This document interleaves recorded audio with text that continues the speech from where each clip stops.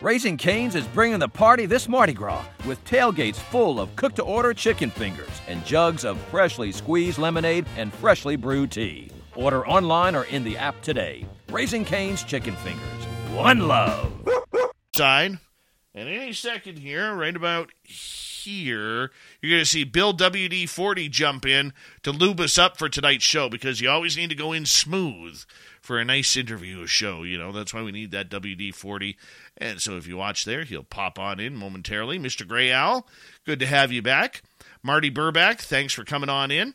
And I am Pam. No, I am Pam. I am Pam.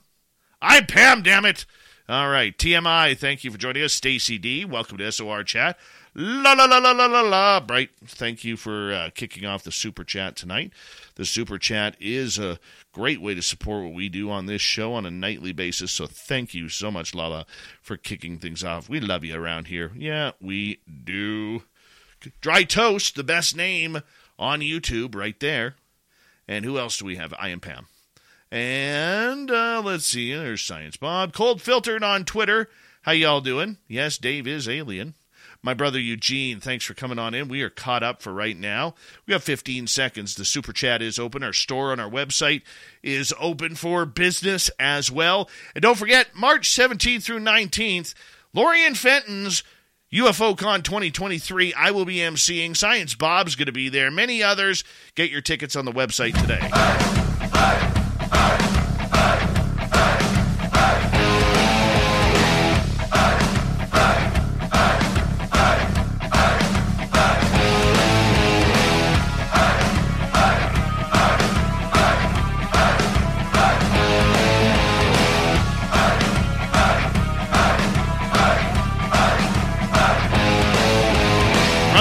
Central British Columbia to you listening around the world. This, my friends, is Spaced Out Radio. I am your host, Dave Scott, sitting in the captain's chair of SOR headquarters. We welcome you to tonight's show on our terrestrial affiliates around North America, digitally on Odyssey Radio, TalkStream Live, at KPNL. All of our archives are free at youtube.com/Spaced Out Radio. Do old Davey the favor, hit that subscribe button. You can follow us on Twitter at Spaced Out Radio, Instagram at Spaced Out Radio Show, and on TikTok at Spaced Out Radio. Our website, spacedoutradio.com. We have a plethora of features for you. Rock out to Bumblefoot, read the news wire, check out our swag as well. Tonight's show is brought to you by Chive Charities. Help make the world 10% happier by visiting Chive Charities today. You can find them on our website. And as usual at this time of the month, we bring in the SOR Roundtable, where we talk about the month that was. No, we don't mess around with anything else except the topics du jour that really got our minds going the past 30 days. And man, what a 30 days it has been. It has really been another month of UFOs.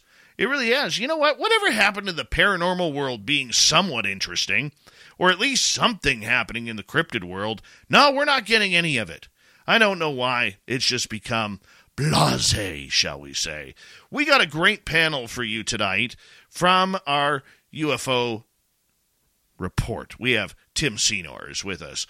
We have from After Hours, we have the Grantavius Maximus. From UFO Garage, little Benny Jenkins and his new cut hairstyle. The bearded wonder himself from the Silver Record, Danny Silva. Science Bob is here. And from UFOCon 2023, the lovely and talented and amazing Lorian Fenton. Now, I'm going to bring you guys all in here because it really has been a month of UFOs. We've seen a lot of positives. We've seen some negatives. And really, we've seen some giant question marks. Danny Silva, I'm going to start with you tonight on this one because you and I we were supposed to have a conversation last week. We couldn't get our timelines going.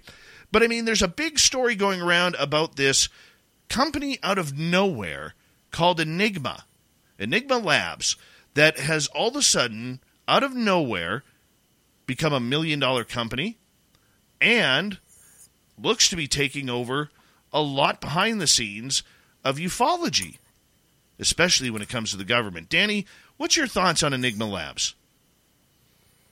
I don't, I know we talked about some things, Dave. I don't know if I can speak publicly, because I'm not informed, correctly.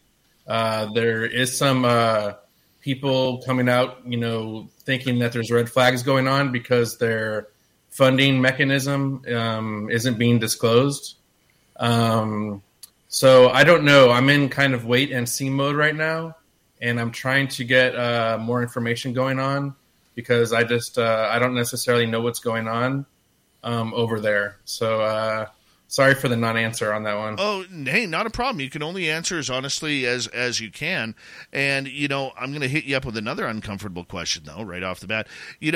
For so long, Danny, the one thing about the UFO community is they've always been a little suspicious of people coming in out of nowhere and kind of taking over, the work and the ideas of disclosure and everything.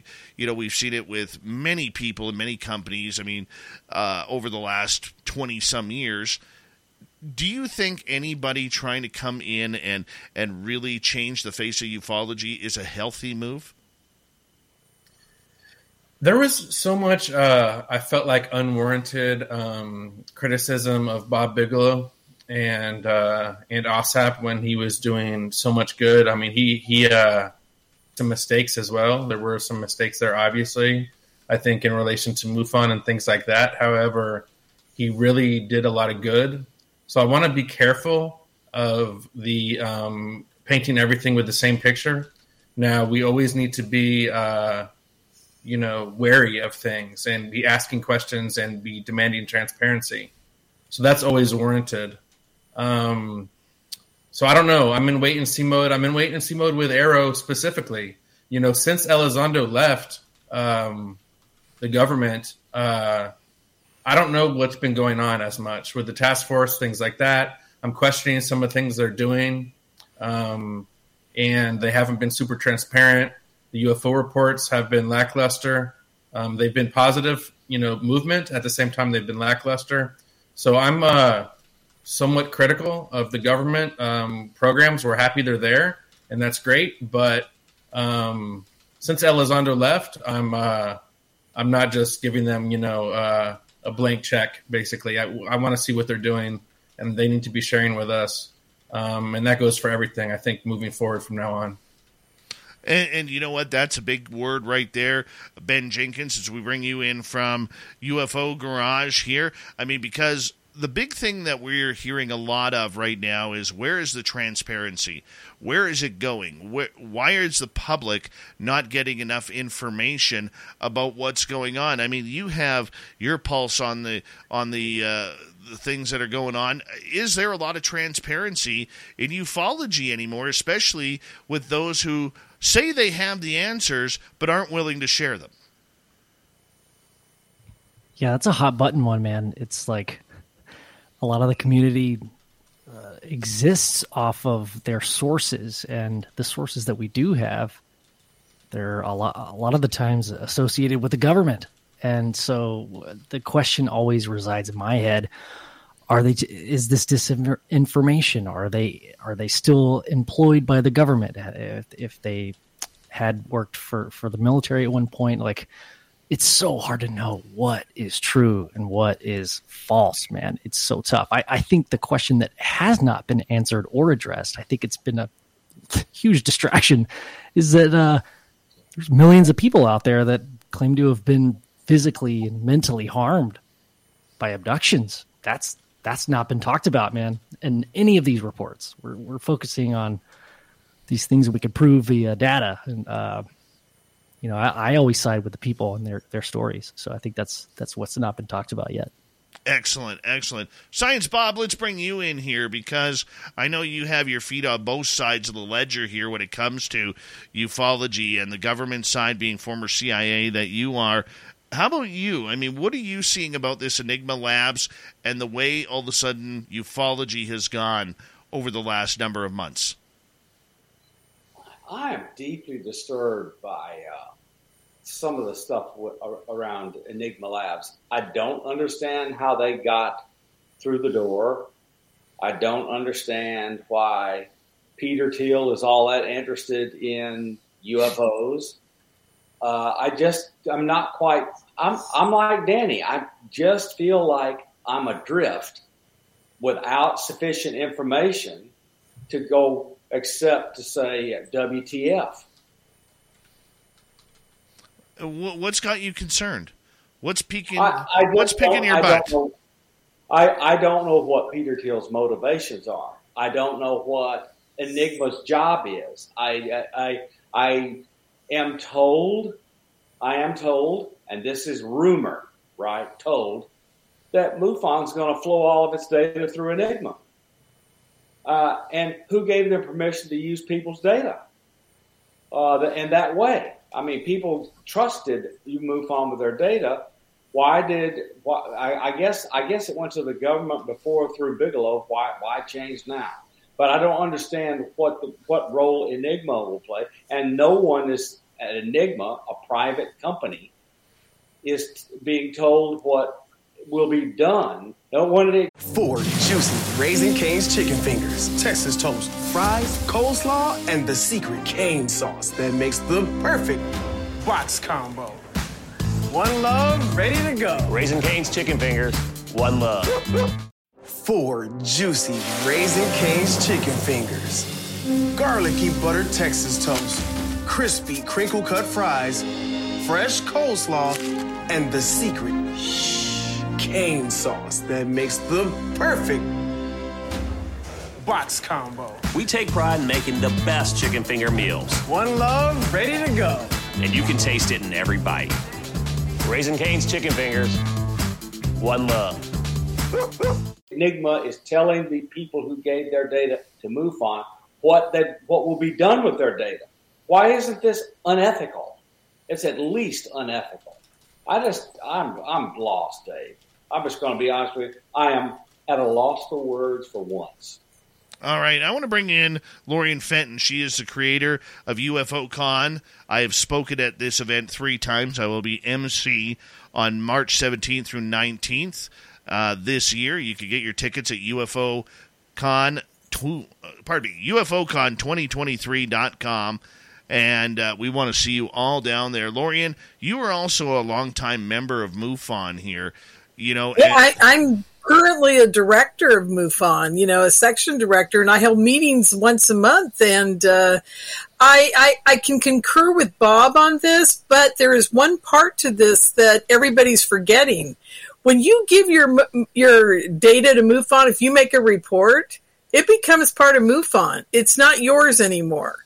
And what MUFON wants to do with it, I think it's fine that they're giving it to other people to examine because the cases are extraordinary. And when Bob Bigelow got a hold of them, I never had a problem with it because how else are Colm Kelleher, Hal Puthoff, Kit Green, Eric Davis, and those guys supposed to get information? I mean, at least with MUFON, you have it's contained.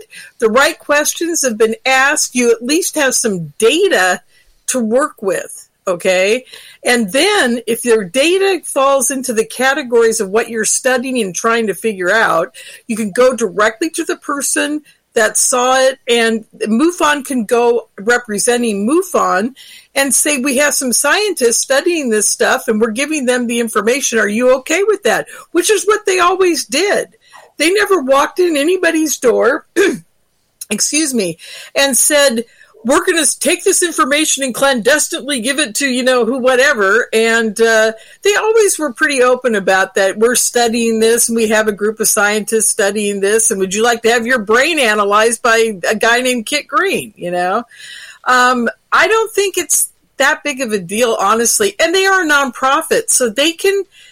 when I have a nonprofit, if I want to sell my information to somebody who wants it, if I'm a data gathering nonprofit, all the better.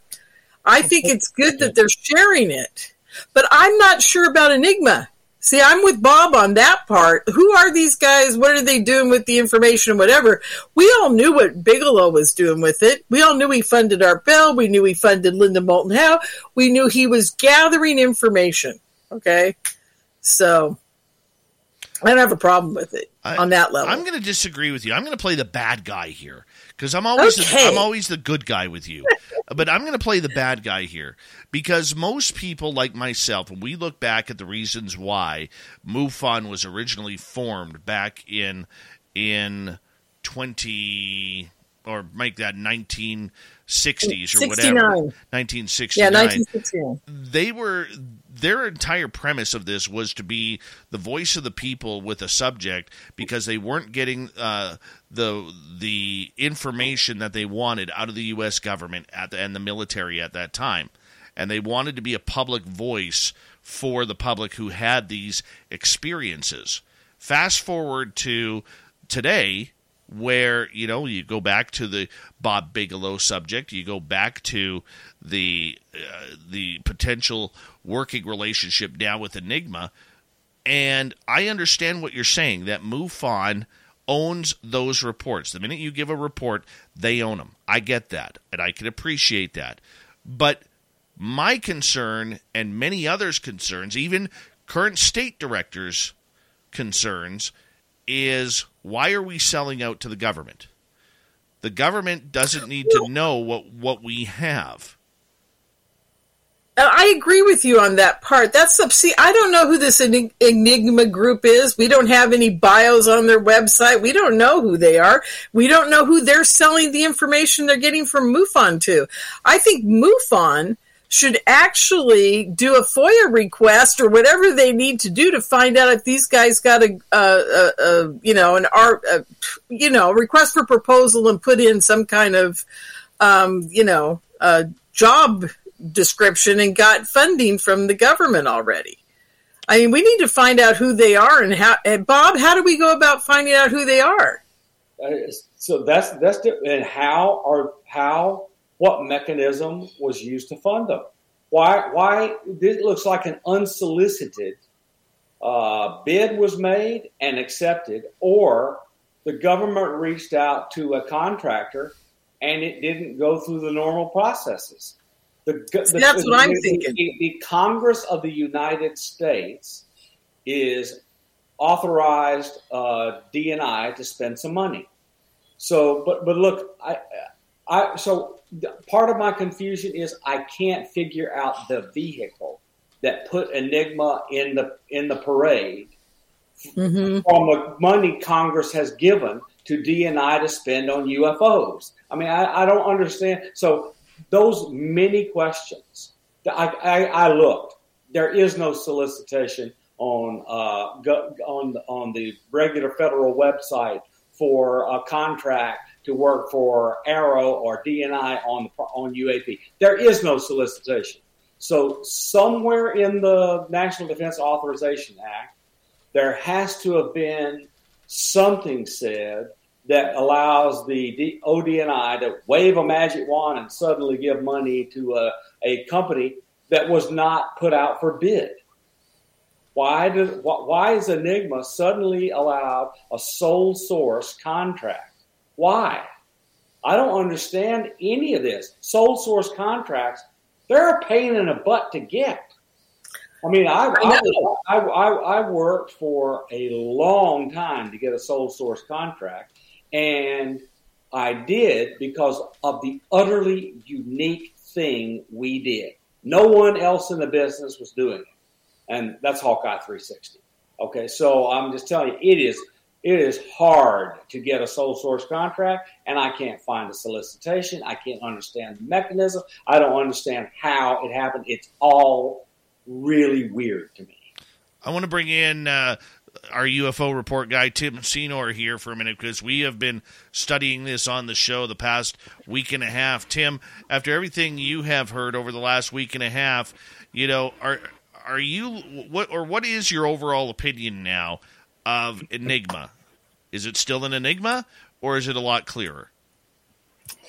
I think it's going to get more clear as we get more information. They still haven't publicly come out and talked about funding or personnel or anything like that. And their website, even though it is beautiful, it doesn't have a lot of information. And so we only have a few bits of information. For example, from General Aviation News, they came out with a brief description, and within that, they just say that it's an independent private technology company building an empirical and reliable network of UAP sightings to support aviators and researchers. So by the sounds of it, they're trying to make information available. However, I think it's pretty obvious that this is a time when data is out there, and it's very soon going to be up for sale for, it's in some level. And so whoever holds this data is going to basically be able to write their own paycheck. And so it looks like potentially we're seeing these companies scrambling to come out as perhaps that one-stop shop for Arrow to look to when it comes to this topic and the collection of information that it has from the public, which I think is massively dangerous, because anytime it's data for sale, you're looking for potential polarization on the information, and it's not a safe place for a topic that like this, where the truth is already so mired in conspiracy. Grantavius Maximus from our After Hours show. Let's get you in here, as we got about 4.5 minutes to go before we take a break at the bottom of the hour. Your thoughts, Enigma? When I sat there and first heard of Enigma, I still, just like everybody has their reservations when it comes to a platform like this. I agree with Bob. How did they get into the parade, so to speak? And what is their agenda? I mean, you can sit there and say, yes, we want to try to streamline the ability to have everybody's story get out there, analog, and put a computer system, whether to use an AI or whatever the case may be, to get it out there with transparency. That would be great, but, what's the ulterior motives? I'm just going to stand back and watch and wait and see what happens.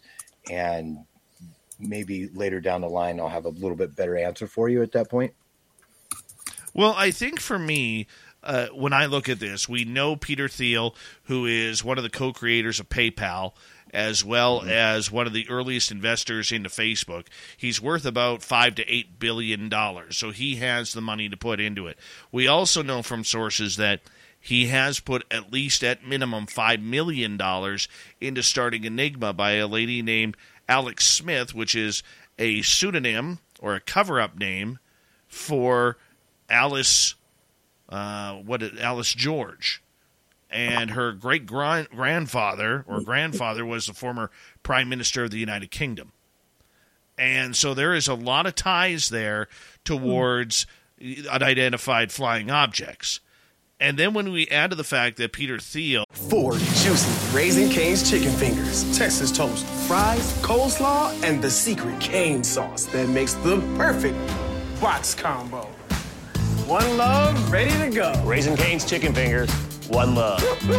4 juicy Raising Cane's chicken fingers, garlicky buttered Texas toast, crispy crinkle cut fries, fresh coleslaw, and the secret cane sauce that makes the perfect box combo. We take pride in making the best chicken finger meals. One love, ready to go. And you can taste it in every bite.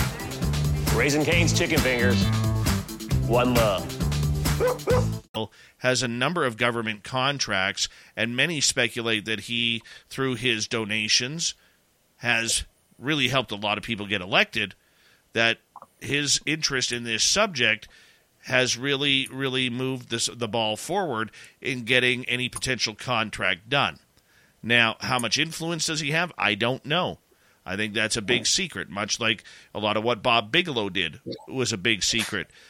So I think, the only thing we really do know is that Enigma, the only real employee that they have right now is Alejandro Rojas, okay, who is also the PR guy for the Scientific Coalition of UAP Studies. And when he started tweeting on the Enigma Twitter account the other day, a couple of us, including myself, questioned, because they said they were independent and non-government related, but in the next sentence they said that they were working with NASA and Arrow. And a few of us brought up that contradiction and the irony of it. He started erasing tweets. I don't think that's a good social media start for a company that is going to be having this kind of potential effect on the UFO field. And, Tim, I'll bring you in here quickly as we've got about 90 seconds. You and I have discussed this momentously over the last 2 weeks here. I don't see a reason for people in ufology right now, without hitting the panic button, to feel comfortable. Yeah, there are a lot of red flags, and I think the reason that we're seeing them is simply that they're coming out of nowhere and making some pretty grandiose claims as to what they're wanting to, have as a representation in the field. And if it is, collectively going to be taking on the reports from not only the public, but our aviation and potentially military as well, that's a lot of responsibility. And if Arrow is depending on them solely, then who knows how that information is actually going to be interpreted. And, are the experiencer's true stories going to get played out in this interpretation? And again, I feel like the big red flag is that there's no public oversight. There's no watchdog. How do we know what's going on? We don't. It's all still very secretive. And again, it's pay for play. You have to have a membership to be able to see the full reports, as you do with MUFON, understandably. But again, it's a red flag. And I personally wouldn't be the first person to put my highly sensitive information on that website. And on that note, we're going to get you guys to sit back, relax for a couple of minutes while we go to break here at the bottom of the hour. It's the SOR Roundtable. We do it near the end of each month.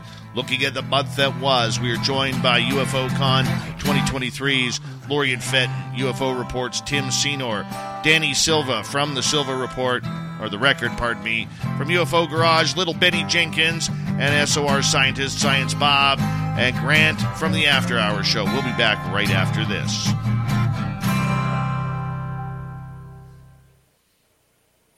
Woo! Nice start, people. Hey, that was a half hour. That was fast. That was fast. I mean, look, this was serious. We talked seriously. We talked. Yeah. Look, there's some. You know what? I can't figure out. What I was going to say, you guys, is I cannot figure out why in the hell MUFON was even going to deal with these guys, because here's the rub. When Tom DeLonge went to them and said, I'm going to give you $400,000 for your data, they turned him down. Also, Free turned him down. Lorian, hold on to this, because our next segment is going to be about MUFON. Oh, it is? Yeah. Oh, cool. Okay. Yeah. Well, you got to remember, Lorian, there is a wholly different context, because you have a new head at MUFON, and one guy is calling all the shots. Yeah. You mean Dave? Yeah, he's calling every shot. No, nothing happens in MUFON that he does not okay. Well, that's true. It's always been like that, though. It really has. The board is. I think they're just, what I want to call old guy eye candy. Yeah, I'll be back. I'm going to grab some coffee. Yeah. Random Guy is here. Random Guy. Yep. Our resident Random Guy. There he is. There's Top Gun Maverick coming on in. How you doing, Mav? Danny, the beard. You got some strong beard game going on there, bud. Little gristle at the bottom. That's nice. How you been, bud? Yeah, man. I've been all right. It's been a rough day for world news, national news, but it's good to come in here and talk about fun UFO stuff. What did I miss? Well, the police brutality video. Middle East is a mess as usual. Just world news and national. Yeah, it's been a rough day, I think, in America today. I haven't even seen what's going on. Been so busy today. I try and stay up to date. Well, it's real bad right now. Everyone there's been a lot of protests tonight and a lot of bad things. But that's terrible. Hey, UFOs are fun, and it's a great escape. No kidding. And UFO Twitter always has drama too. There's a lot of people knocking Jeremy and George for basically being the best reporters possible over the last few years. So I don't like that too much either, but that's just UFO stuff. Lorianne, what's up? I haven't talked to you in a long time. What's up? Oh, my God, you guys. Every day's a challenge, man. When you're in ufology and you live it, I mean, it's just, it's insane. I love my hobby, though. JFK is my hobby. When's that book coming out? I'm ready. Well, it's interesting. And I owe you a phone call because I was going to tell you about this. We actually got the studio built, so we're working on it. So you're going to be involved soon. It took forever, and it's a long story, but we're on the home stretch. Okay, so that's exciting. And I'm part of a new JFK book called "Killing Kennedy" by Jack Roth, and so that's been fun. That was like the highlight of my year so far. Heck yeah! I liked your perspective on MUFON and Bigelow. That was cool because I feel like Bigelow always had his heart in the right place, and there's been a lot of people knocking the Bigelow MUFON situation. Yeah, I don't know why. Honest to God, I've shook Bigelow's hand and done the tour of his whole facility back when he was running it, and I never had a problem with Bigelow. The people that have a problem with Bigelow are the people that work for him. Because I can't go into detail, but I know horror stories about working for Bigelow, and he's a very demanding and very he knows what he wants, and he's paying you good money to find it for him. And he never lets forget that, anyhow, but I think he's a wonderful man. How many other people do we know in this community that say, here, have millions of dollars and I want to find out about UFOs and ghosts and, everything, consciousness. Yeah. I want to be his friend. Yeah. I'd like to be his friend. I'd give anything to have that support. Mm-hmm. But you got to be really smart to hang out with Bob Bigelow. I mean, it's way beyond. I mean, his friends are Hal Puthoff, Kit Green, Eric Davis, Colm Kelleher, which I think is the most premier genius scientist in all ufology. He's so overlooked because he just hides in the shadows, but the guy is like a complete genius. Hold on, guys. We got about 15 seconds. I want to say a big thank you to Lala Bob, Obi, Flett, Greg, Maggie, Lily Pond ×2, and Dutch Hank for the super chats, and Bigfoot Rob as well. Thank you so much, my friends. It supports what we do here on a nightly basis. Here we go, the second half hour.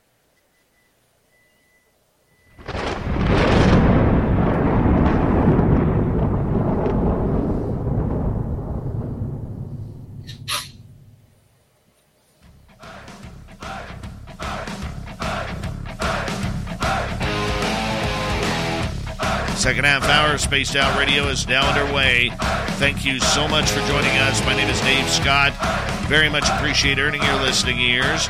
Want to remind you that if you missed portions of this show or others, check out our free archives by going to youtube.com/Spaced Out Radio. Do old Davey the favor, hit that subscribe button. Our website is spacedoutradio.com. We have a plethora of features for you. Rock out to Bumblefoot, read the news wire, check out our swag as well. Follow us on Twitter at Spaced Out Radio, Instagram at Spaced Out Radio Show, and on TikTok at Spaced Out Radio. We continue on with our roundtable panel from UFOCon 2023, Lorien Fenton. Yeah, you can get tickets right now on our website, UFOCon2023.com. I will be there.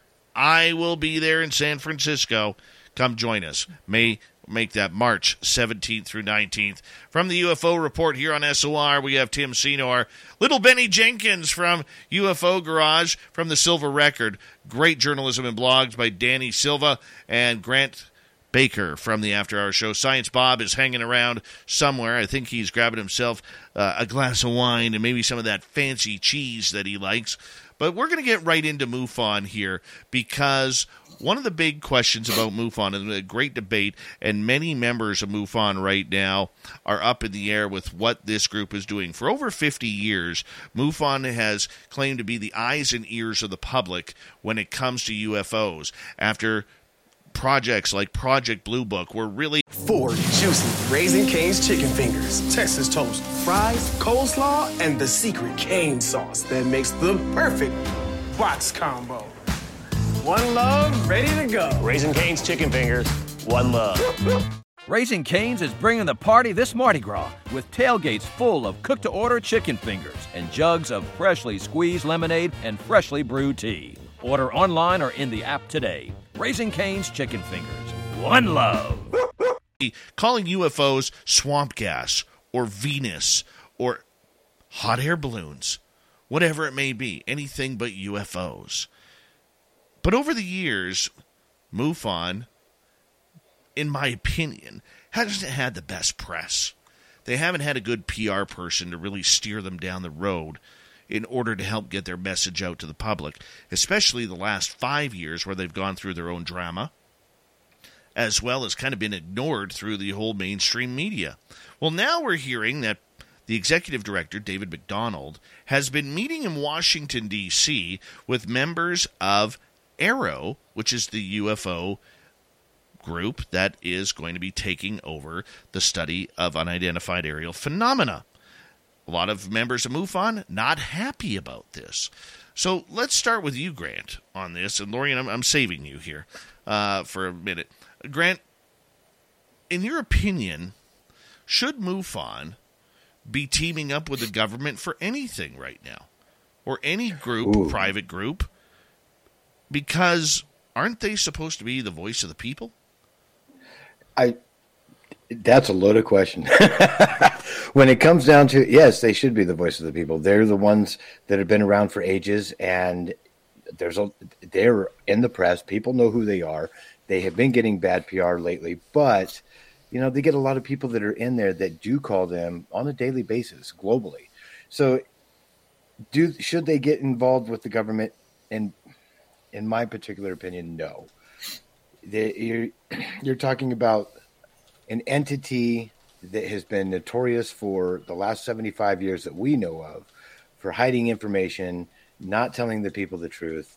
And if you're getting bad PR press already, that's the last thing you want, is to go into the one entity that's already been outed for hiding all this from us. And now they want to slowly dole it out and just kind of, it just doesn't make sense to me. No. The only thing that makes sense to me in all this is they are still desperately trying to not have to admit to the civil and legal problems they caused from 1947, 45, 47 through the Eisenhower administration. And then the church committee came along and changed everything during Nixon. So but things really, really have changed. But they don't want to have to admit going out and putting guns in the face of farmers in New Mexico and threatening their lives and telling them they were going to haul them off to the desert and kill them. I mean, they don't want to have to deal with that. It will never end if they start admitting. But here's the thing. Dave McDonald put out on the MUFON letterhead saying that 2023 was going to be a busy year, and he even put out a letter that was talked about MUFON regarding Arrowhead, not the head of an arrow, but the head of the AARO program, Sean Kirkpatrick, who happens, by the way, to allegedly have a close relationship with Peter Thiel of Enigma. Okay, puts out that they were meeting with them about wanting to be the civilian reports of the AARO program. Now, if AARO is already in bed with Enigma, who is collecting their own or wants to collect their own reports, doesn't that mean that every public report or has the potential to fall into another private company's hands like Enigma? Lorian, let's get your opinion. Well, yeah. I mean, everybody has the ability to sell their data to anybody they want. I mean, and MUFON technically could not become part of Enigma unless they merged as they'd have to stop being a nonprofit, right, Bob? And I think they'd have to. No.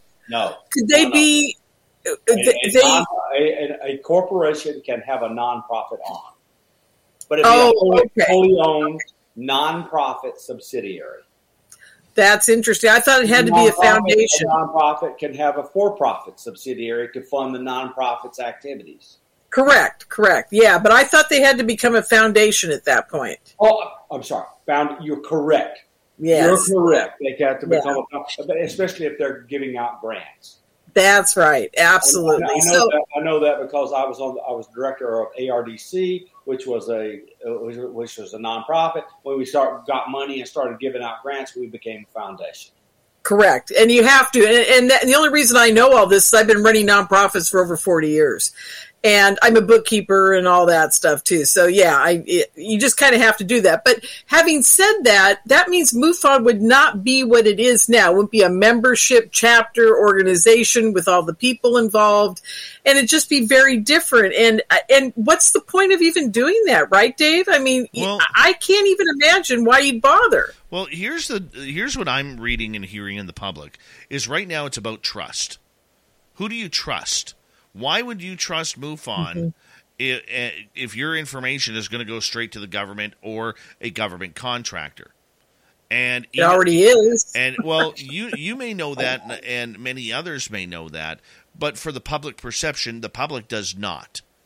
Okay, and to me, I see, even talking to MUFON members the last week, there is a real distrust going on because people have to understand. MUFON is a very segregated group.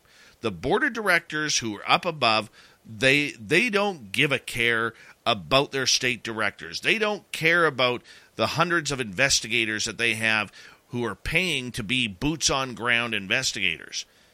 And when those people down near the bottom aren't trusting what the board of directors is doing, that can only lead to a big blowout. That's been a huge problem for a very long time. And, every chapter director like myself has to wrestle with this. Every state director wrestles with this. What it really comes down to is how much are you committed to sharing and working for MUFON to give them that information that we know at some point may end up with the government, may end up in a book, may end up in a movie, and it's your story, and it's the person that you're taking that investigation, their story, and you just kind of, you get to a point where you grapple with it. I mean, I've had so many director friends that have quit, come back, and quit and come back, because they've been there forever, and and I think they're the best example of what an organization can do without, really being blatant about the fact that they're like Bob Bigelow. You know what I'm saying? Absolutely. I mean, it's very interesting. Their whole dynamic is very interesting to me. Okay, I want to get in. We only got Ben and Danny until the top of the hour, so I'm going to really focus on them right now. But Danny, if you were an eyewitness to a UFO encounter and you really knew nothing about the UFO field, would you feel comfortable in giving your information to MUFON now, knowing that they are trying to get into the government game instead of being the watchdog for people? I think there needs to be, if there isn't already, and I'm not informed about a lot of the procedures and things like that, but if there isn't already, there needs to be some sort of disclosure given at the beginning where their information can be shared, and maybe they already have that. But if they don't, that needs to be added. The glass half full situation, and I'm looking at this just from a total boiled down outside look on this. So there's two ways to look at these things. One, it's an invasion of privacy and all the red flags that have been discussed on the show already.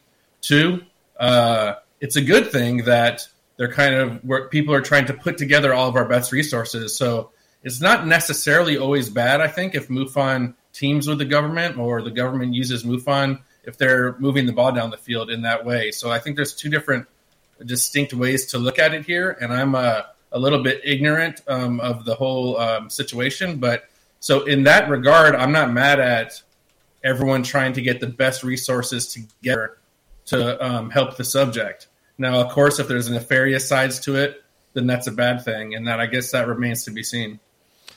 Ben, knowing that this is happening, as we've just talked about for the last few minutes, my question to you is it time, or let me rephrase that. Who is the public's UFO watchdog now? Because MUFON had the perfect situation to be ufology's watchdog over the last 5 years, literally since the To the Stars Academy came out and everything started exploding into this giant world news story. But if they're getting into the game with Arrow and the government and potentially Enigma, who's watching out for the people? You're on mute, my friend. You muted your mic. Sorry. Ourselves. We're our own watchdogs, man. It's the wild, wild west. We have to practice discernment in every possible aspect. I mean, this topic has been a part of our culture for over 100 years that we know that we ever since photography and videography has been available to us. Like, I don't think we need some oversight. I think we all just need to accept, like, if you want your information out there, if you want to talk about your experience and get that out there, yeah, go ahead and talk about it. If you want legal repercussion, I don't think you're going to get that until it's acknowledged in a government way. And they're like, oh, yeah, no, we tested some stuff on... Raising Cane's is bringing the party this Mardi Gras with tailgates full of cooked-to-order chicken fingers and jugs of freshly squeezed lemonade and freshly brewed tea. Order online or in the app today. Raising Cane's Chicken Fingers. One love. Raising Cane's wants to help you get extra saucy this Mardi Gras. Stop by Cane's and pick up a doubloon for just $1. Then present the doubloon on all of your visits through April 6th for a free Cane's sauce with any purchase. Let the sauce and good times roll. Raising Cane's Chicken Fingers. One love. Doubloons available to purchase 1/23/23 through 2/21/23. Redemption of offer valid 1/23/23 to 4/6/23 at participating restaurants while supplies last. Limit 1 extra cane sauce with purchase per day. Some people, and I don't think we'll ever get that. But as far as like a watchdog kind of situation, now I think it's the wild, wild west. I think MUFON at a certain point served a really great purpose. There were some ups and downs, right? I don't know a lot about MUFON, but I think right now it's so open. You can go and talk about your experience on multiple podcasts if you want to, or just your community locally. But I think we're moving into this new sector where, like, man, there's just so much information out there that we kind of have to be our own watchdogs. That's kind of my. Can we be though? Can we fairly be our own watchdogs, Grant? That would be something difficult to do. I mean, we can only watch ourselves, as individuals. When it comes to other people, I mean, you can't stop what they're going to do. So if you see a UFO, you want to call, let's say you just jump online for somebody that doesn't know any better, and they see two places, Enigma, MUFON. Okay, who do I tell this to? Most likely they're going to talk to friends. They're destigmatizing the phenomenon as we speak. That's the reason why they came out with the new acronym. Instead of UFO, it's something else now, which they've changed a couple times. And they're just trying to destigmatize it. So now a lot of people are coming out with it. But when it comes to giving your information away and who the watchdogs are going to be on, how it's used, where it's going to be sent to, that's a really tough one. Realistically, we're only going to be able to govern ourselves as people personally. I can't tell my neighbor what to do in that particular sense. Well, I mean, there's a lot of people out there who are still trying to figure out what they're trying to do and what they're trying to figure out. Tim, for you, as we bring you in here, I don't know how you feel about it. I know how I feel about it. And I don't feel comfortable telling our listeners to go run to MUFON now and report your UFOs because it's become, in my opinion, a political game. Where do you stand? Right. Well, I guess the more I know, I'm starting to realize that there's layers of it, right? There's layers of MUFON. And when I had my sighting in 2019, ran to MUFON for support, and they delivered on my state director's level and on the investigators level. They were there to support. And so I feel that MUFON represents the witnesses well.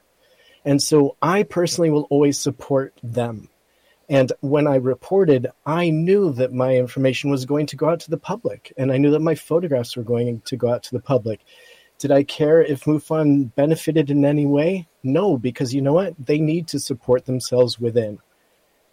And I believe that if we were to have a public watchdog group, why not have it be MUFON and its trained and experienced investigators represent the witnesses? Because you have to make a commitment to the people, Tim, and they're not making. I feel like MUFON does. Well, do they? So the people. I'm just explaining from my perspective. My experience with MUFON was very recent in 2019, and it was good.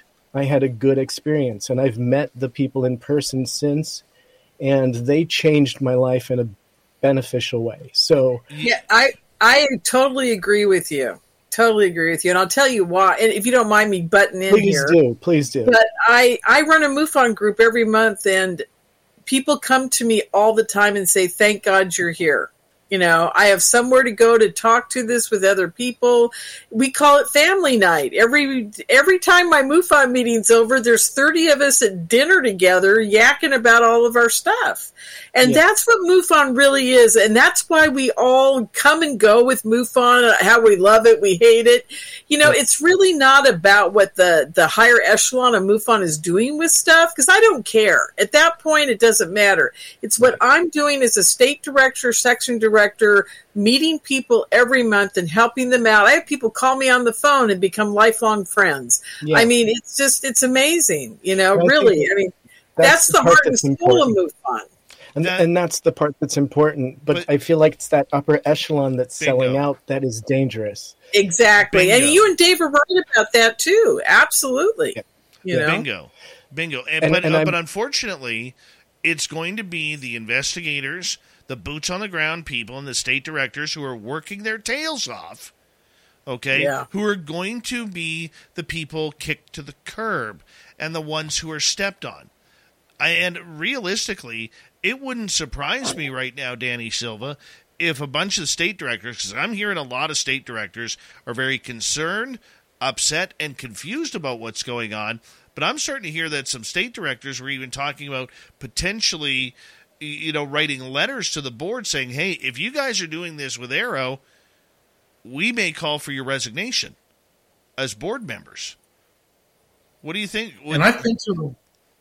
Yes, sir. And I've been to a couple MUFON meetings locally out here in Dallas, actually. And I think that is where MUFON excels, is it's almost like a support group.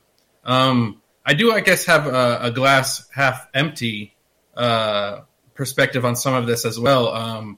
When you report your sighting, a lot of experiencers expect something to be done with it, and the report that is. And unless there's like some really hard evidence or something like that, it kind of just goes out into ether and nothing happens, right?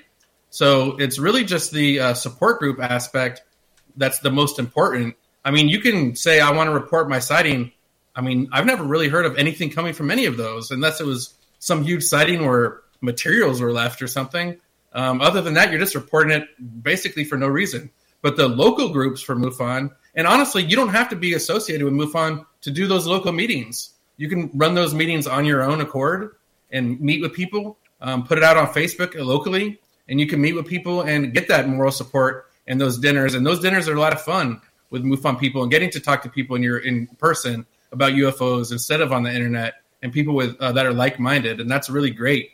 But as far as reporting UFOs, quote unquote, unless there's something really that stands out to it, to me, there's really nothing that comes of it. And maybe some guys are crunching some data somewhere to try to get, some facts going with that kind of thing. But other than that, I don't know what reporting UFOs does. And that's my glass half empty. I gotta object to that last statement about it not going anywhere or doing any good. I think it does a lot of good. And I'll tell you why. Cheryl Costa would never have been able to develop her books without that data. And it's the beginning of what I call finding data points, because, Bob Bigelow found data points, but we don't know about them. The great thing about MUFON is they're willing to share with Cheryl. They're willing to share with other people. They shared with Free to be able to find data points that work for those people and their agenda to get information out to us. And they are willing to share. So I think their data points, maybe they're obscure. Maybe I make my sighting report and no one hears about it ever, and who cares, right? But somebody is taking that data and using it to solve a problem within the understanding of UFOs. And I think that's super important to me. So or skewing it like their agendas are like Free. I'm sorry? Or they're skewing it to, like you said, for their agenda, though, like Free. Well, there is that. I mean, everybody has their own. See, the Free analysis of their data was very different than how MUFON does it. Obviously, they're coming from two different points of view. One's experiencers, one's UFOs, you know? So, I don't know. Maybe I used the wrong example. No, you're 100% right, though, and I get that, the number crunching on that other side. I think oftentimes, though, the experiencer is looking for more than that, but no, I get it. You're right. It goes into for the crunching data, and that's cool, but it isn't like it gets followed up on with the experiencer necessarily. Or I agree with you on that. That's the part where I've had arguments with the board, literally, about the fact that, okay, so someone comes and, you know, gives you a report, and then 6 months later they see their story on your TV show. Remember back when they had their show? Got it, Hangar 1 or Hangar 18. Hangar 3? Yeah, thank you. I can remember what it was. But anyhow, people would be saying, oh, that was my story, and no one even told me they were doing it, you know, that kind of thing. So that was kind of nuts. I couldn't believe they were doing that. They should have told those people, asked their permission, and, you know, really gotten around it in a much better way than they did. So anyhow. I'm sure all of us get reports, you know, just from being in the public eye. I know I do.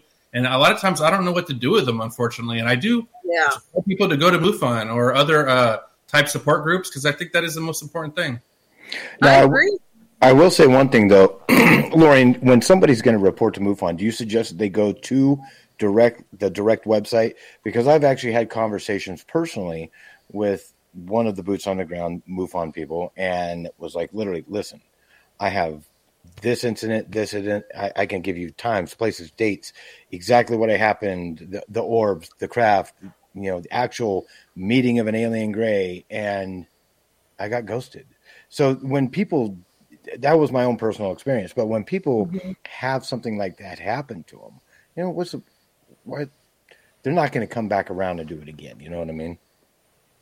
Absolutely. Lauren, I'm going to get you to answer that after we get back from the break here. 1 hour down, 2 hours to go on the SOR Roundtable. We're going to say goodnight. Danny Silva, thank you so much for joining us. I'll stick around a little bit. Hi, Danny. All right, Danny's going to stick around. Little Benny Jenkins. Oh, good. Are you going to stick around, or do you got to run? I feel like I have a couple things more to say. I'm going to stick around for a little bit. We're going to keep this panel Yay, going Dan. in hour number 2 here on Spaced Out Radio when we return. Stay tuned.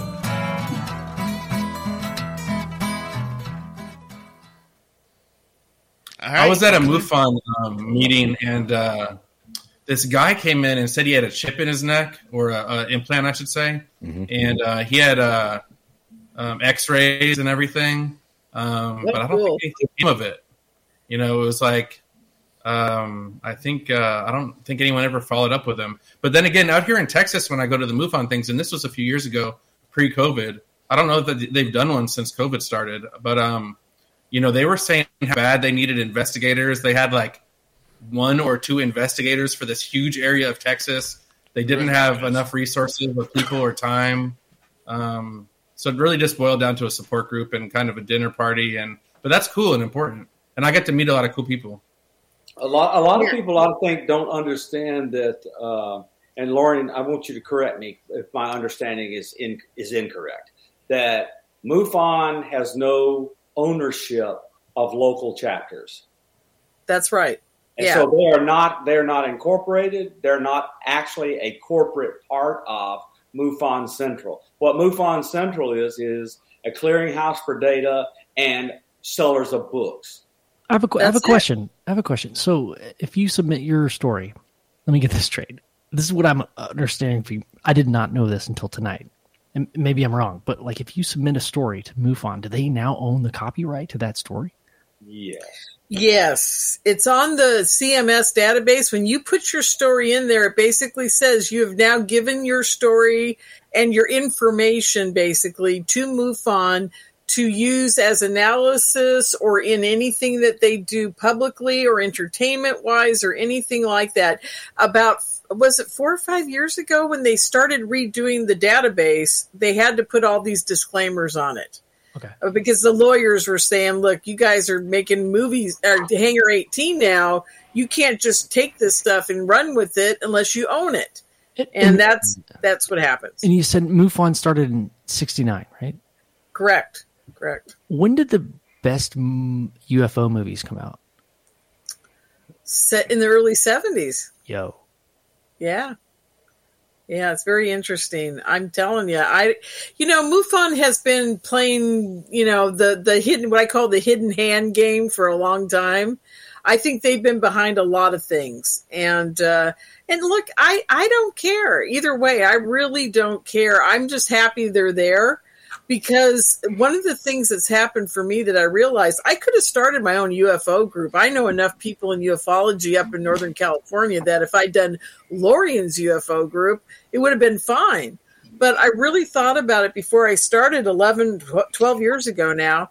And I said, you know what? I better be affiliated with somebody because people trust MUFON in a weird way. Maybe they don't know what it is, what have you, but they know it's there. There's like an authority. There's like an authority aspect to it, right? Like when I spoke about like discernment within ourselves, what I meant not individually, but like small groups like this, like people that you actually interact with and talk to. It's not some faceless entity, right? Like discernment within ourselves. Like, hey, Dave and I share a major gripe. All this UAP stuff, the Nimitz and all that came out, and where was MUFON's position? What did they try to do to own any part of it? They just kind of went, somebody else will deal with it. Yeah, I was not happy with all that, and I was behind the scenes, as you know, gathering the guys for the first time they ever went out on a stage and talked. Yeah, and I tried to get MUFON to get involved. And I couldn't get an answer. But I think Jan was still in charge then, wasn't he? If I remember correctly. Yes. Yeah. And there were some issues. Jan never wanted to get involved with anything that was going to overshadow them as far as having to deal with a government entity. I think it's because it was a military operation it happened with that they kind of shied away from it. If it had been a public thing, like if we'd all been at a rock festival and the same thing would have happened, then I think MUFON would have been all over it. Lorian, I'm going to get you to turn your microphone down just a tad if you can. Oh, okay. I got to go find my settings. I heard a rumor after, Jan got ousted and that they were kind of looking for a new head person in charge, and there was a lot of rumors going around about who that was going to be. It never panned out. That was years ago now. But I think it may have been close to some big UFO celebrity heading up MUFON, but it never actually happened. I heard that too, Danny. Sorry, how's that level now, Dave? It sounds pretty much the same. I'm going to turn you down on my end here. Okay. Already did it. Yeah, that's all right. I should have put my headphones on. We got about 1 minute left. 1 minute left, and Lorian's in. Who is the head of MUFON now? Dave McDonald. He owns, hey, Dave, does that make any difference? Diggy Airlines. You're good, Lorian. I'm good. Yeah. I want to say a big thank you tonight to Lala, Bob, Obi, Greg, Maggie, Lily Pond ×2, Dutch Hank, Rob, NorCal, and Catfish for the super chats. And a reminder to all of you, March 17th through 19th, We are going to be at UFOCon 2023. Get your tickets for San Francisco, UFOCon2023.com. Get your tickets there. It's a great event. This will be my 4th time there. Science Bob's going to be there, and we're going to all hang out and have a great time. And, of course, Vegas, May 19th through 21st. Check your ticker down below if you're watching on YouTube. We want to see you there. Here we go, everyone. You're listening to Spaced Out Radio with Dave Scott. Follow Dave on Twitter at Spaced Out Radio and on Facebook, Spaced Out Radio Show. Hour number 2 of Spaced Out Radio is now underway. Thank you so much for joining us. We very much appreciate earning your listening ears wherever you are on this beautiful planet we call Earth. Hello to everyone listening in on our terrestrial affiliates around North America, digitally on Odyssey Radio, TalkStream Live, and KPNL. All of our archives are free. Join us at youtube.com/Spaced Out Radio. Do old Davey the favor, hit that subscribe button.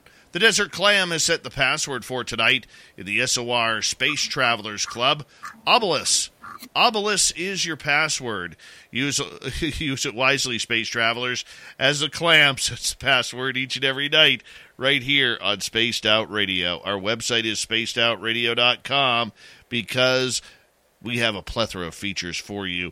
Rock out to Bumblefoot, read the news wire, check out our swag as well. Follow us on Twitter at Spaced Out Radio, Instagram at Spaced Out Radio Show, and on TikTok at Spaced Out Radio. Here we go. The roundtable continues right now from our after-hour show on the weekends.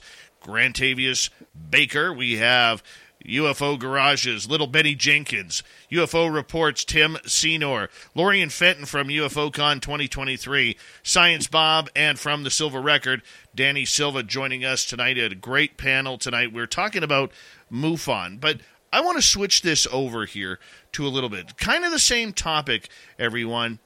But Science Bob, we're going to start with you on this one. With everything that is going on with Enigma Labs, MUFON, Arrow, what we're seeing in the government, okay, there seems to be on social media a big level of who can we trust, who can we not trust? And we asked this question last month, but I'm going to ask it again. Is it time that maybe, just maybe, if somebody wants to make a real mark on ufology, both in the press and for the sake of the public, is it time for somebody to put their money where their mouth is and start a UFO watchdog group where we can break down what all of these different groups are doing for the sake of the public? It happens with government watchdogs, tax watchdogs, healthcare watchdogs. Every major event in North America seems to have a watchdog group. Is it time one forms in ufology? So I kind of think so, and I know of an effort to do that kind of thing. I'm not going to get ahead of them.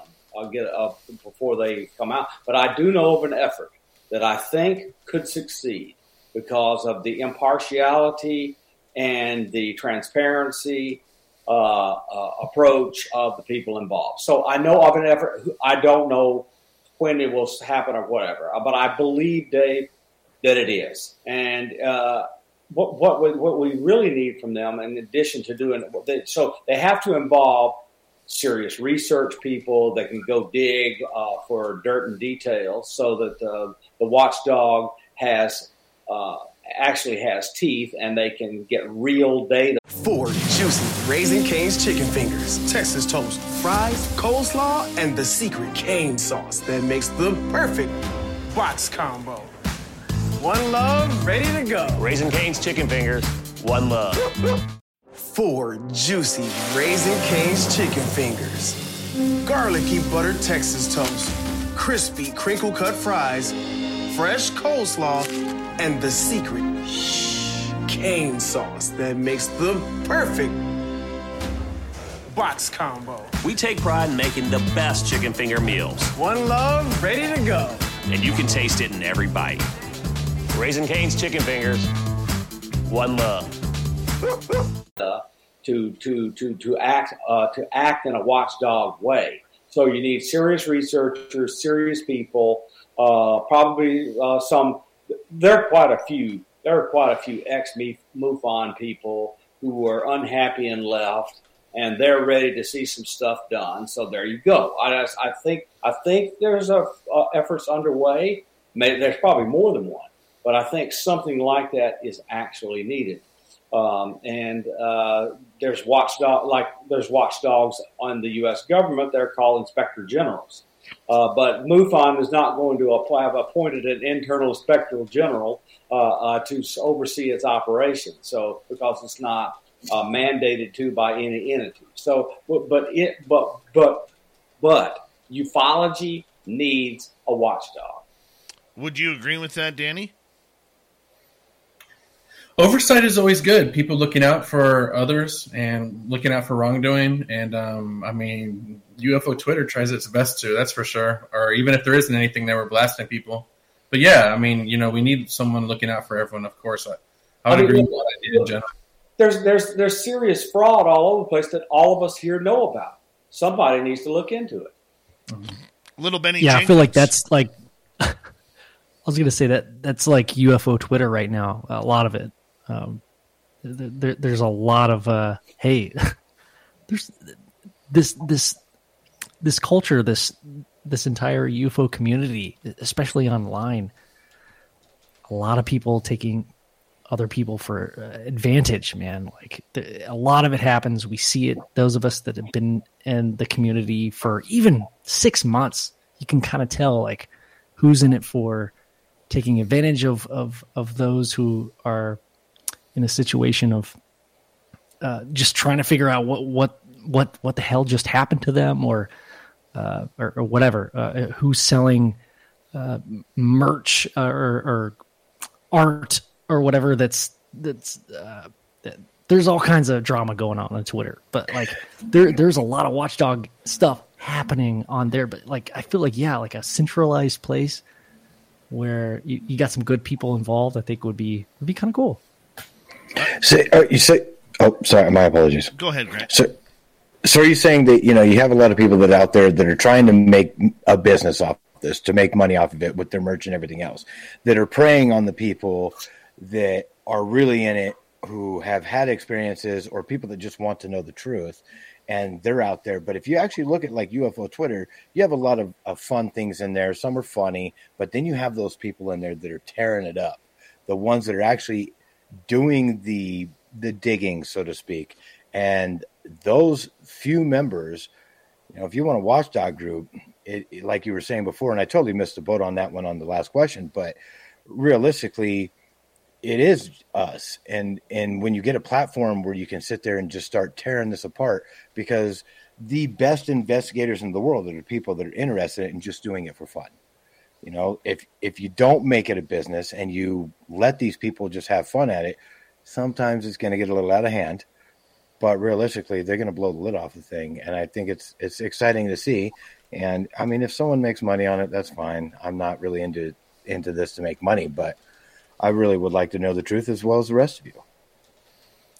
Let's get. And as far as go ahead, Danny. Real quick, as far as identifying wrongdoing, unfortunately, it's highly subjective. Mm-hmm. There has to be some sort of rules, I guess, across the board, because even if all of us in this on this show right now probably have pretty big different opinions on certain individuals that we think are currently engaging in wrongdoing. I have people that I think, but that doesn't necessarily mean everyone is going to agree. Or I'll think someone's a total con artist, and someone else might love them. So, and that's why there's so much arguing on social media, I think.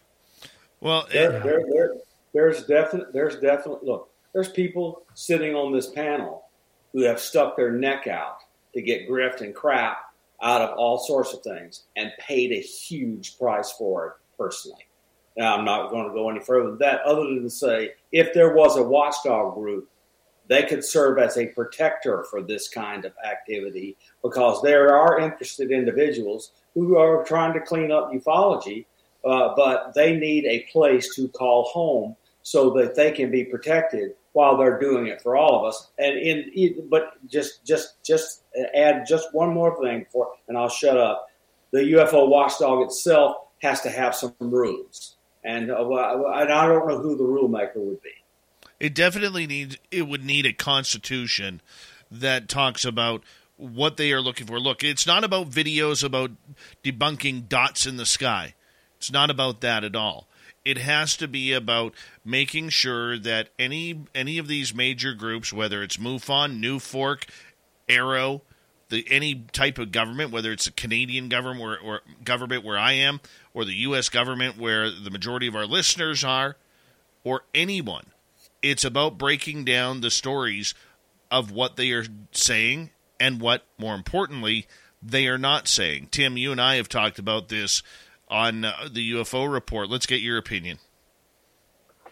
Right. And I mean, more than likely, the wheels are already in motion on this. If MUFON is making the push to become that civilian component to Arrow, there's a good likelihood at some point that they will. We already know potentially that they were advisors to the public hearings that we had in 2021. And so if we do need, a watchdog committee, why not, already use what we have in MUFON rather than trying to establish something new? We already have people that are already invested deeply. Why not either harvest from MUFON, who already we know is a component towards, their foot in the door, if you will, with Arrow and what they're doing. So why not have our watchdog group come from there or share from there? And I mean, my interest is in doing something like that very much so, maybe something independent from there. But let's also consider that MUFON has seen a steady increase in unexplained cases. And maybe even Lorian, you can embellish on this, but my research has shown that it started out like 5% of cases at MUFON were considered true UFO. And now I'm understanding that number is slightly increased to about 8%, but that's a massive number in actual cases. And I'm wondering, if they'd had decades and decades of about 5%, and now recently we're seeing this spike up to 8, maybe 10% of unexplained cases. Is that because there's more cases, or is it because they're trying to draw some interest to themselves as having these unexplained cases and potentially making themselves more of a feasible target when the government is looking to spend some money on data? Yeah. Well, to get to what you're discussing here, I think it's because we have better technology to actually, like we get videos of things where, it isn't just hearsay talking. It isn't somebody just saying UFO landed in my backyard. We have a lot more data to work with because of technology. So that's why we're seeing the increase. I believe at the last MUFON symposium I was at, we had a big discussion about this, and they really believe it's the technology that's helped them.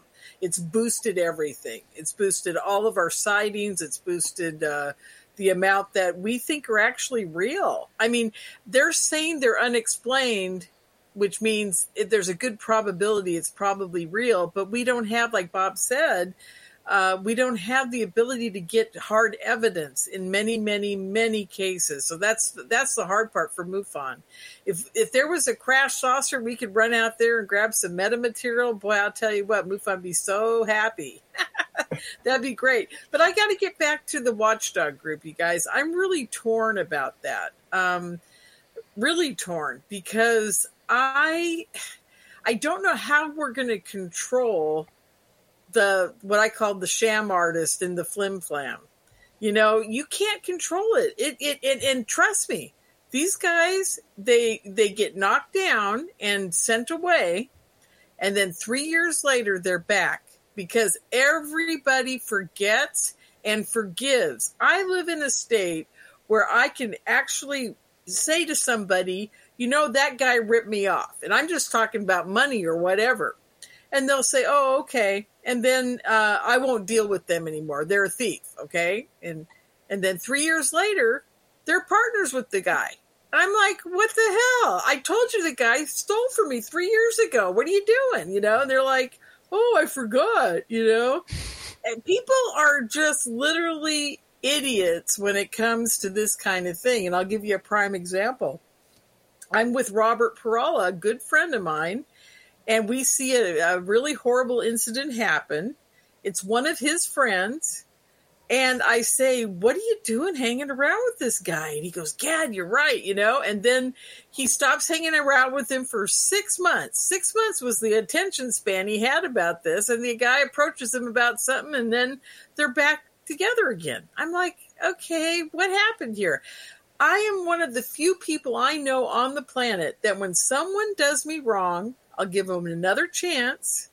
I give them one more chance after that, and if that chance is blown, I never speak to them again. That's what the watchdog group has to be. It can't be like, well, this guy, whatever, and then they accept them back into the community. I mean, it's like, okay, guys, what do we do about that? You could have a watchdog group, but I think you're public is just going to be like they're clueless. I think you're identifying such an important aspect, Lorianne. Like this subject, these experiences, you feel so alone, and when you finally find that tiny group of people that share your experience, that exactly know what you're going through, I'll tell you what. I mean, I've been in that seat too. Like I've been pushed away, and I'll come back because I know that I'm going to find comfort. And those people that, they get me, right? I mean, it makes sense to me why people come back, even though.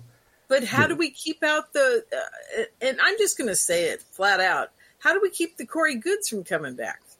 How do you do that? Got to put them in the box. Yeah, well, see, here's the problem, I mean, the guy's admitted in a courtroom that he lied about everything. Okay, and I told everybody he was lying back in 2015. He lied about that style though, with that glove, dog. And the people that propped him up are still here and still getting big interviews and doing cruises, and they're still doing their radio shows. Since she's admitted it, she's the one that's been through hell, and that should not happen to Lorianne Fett. Yeah, well, yeah, it's been a wild ride, you guys. I got to tell you, I'm just pinning him down because he's the obvious case right now, and we all know about it, okay? But there are so many others, and they pop up every day. There's always a new one. There's always somebody trying to scam our community, and trust me, guys, I've gotten to the point where I have dealt with people who have said, this is a planned operation, it's a PSYOPs, and you're never going to get away from it as a community because there are people out there that don't want us to know the truth. And by obfuscating all of us into this whole thing of, everybody's my friend and they're not my friend and this and that, it distracts us from getting to the truth. And it's that simple for me. Chaos is noise. That's right. I think the way you identify the fraudsters from like just people that are honestly interested in the subject and have had their own experiences, have something to bring to the table, is that, I mean, everybody needs to make a living, right? Like, yeah, of course, if you have good information, you're not just confirmation biasing people every second. Of course, I'll pay you for your time. Like, of course, you're worth it. But I think we all know those people that are just saying yes to everything and just going along with those rainbows. Like, I think we know it deep down. Oh. Well, here's one thing I could tell you guys. My ETs told me when I was 15 years old, Dave knows this story, I laugh about it all the time. They said, you better have a job the rest of your life because we're not taking care of you. Seriously. Yeah. And I was like, oh, well, God, is it going to be that bad? And they kind of were like, yeah, it's going to be that bad. I mean, if you're in ufology to make money, you are not a contactee. I can tell you that right now because every contactee knows that this is a spiritual thing. It has nothing to do with money and greed and a livelihood. I agree with that. That's why it's important. Billy to have a Carson balance, said 8 hours of his time was worth $100,000 on his live stream. Who said this? Billy Carson. Oh, God. He's a total sham. Oh, man. You got to love it sometimes. You got to love it. Okay, so if a watchdog group is not the way to go, Lorianne, how do we... Okay, we've seen policing for ourselves, and it's called UFO Twitter, which... some days is entertaining. Other days is most days. Gross. Most days, and frankly, my big issue with UFO Twitter is I don't like people doxing people.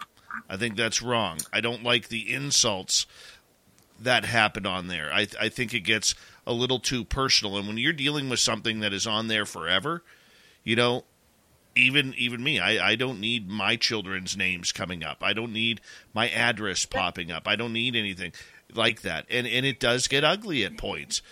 Danny, you know as much as anybody, but for Lorian, I want to start with you on this, and then Danny, get your opinion in regards to it. I mean, how do we police ourselves if we're not really doing a quality job of it already? Well,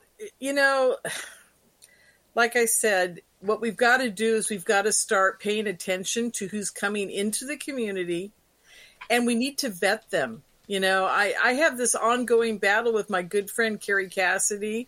Carrie is she's like a loose cannon. She'll bring anybody on there and she'll believe what they gotta say. And I love her dearly, and good for her to do what she's doing. But I know that a bunch of those people are just scammers. Okay. And she'll still keep promoting them. And so what's with all these people? And it's not just her. I mean, we got a bunch of people in ufology that do this all the time on all their radio shows. And let's not forget the producers of the conferences.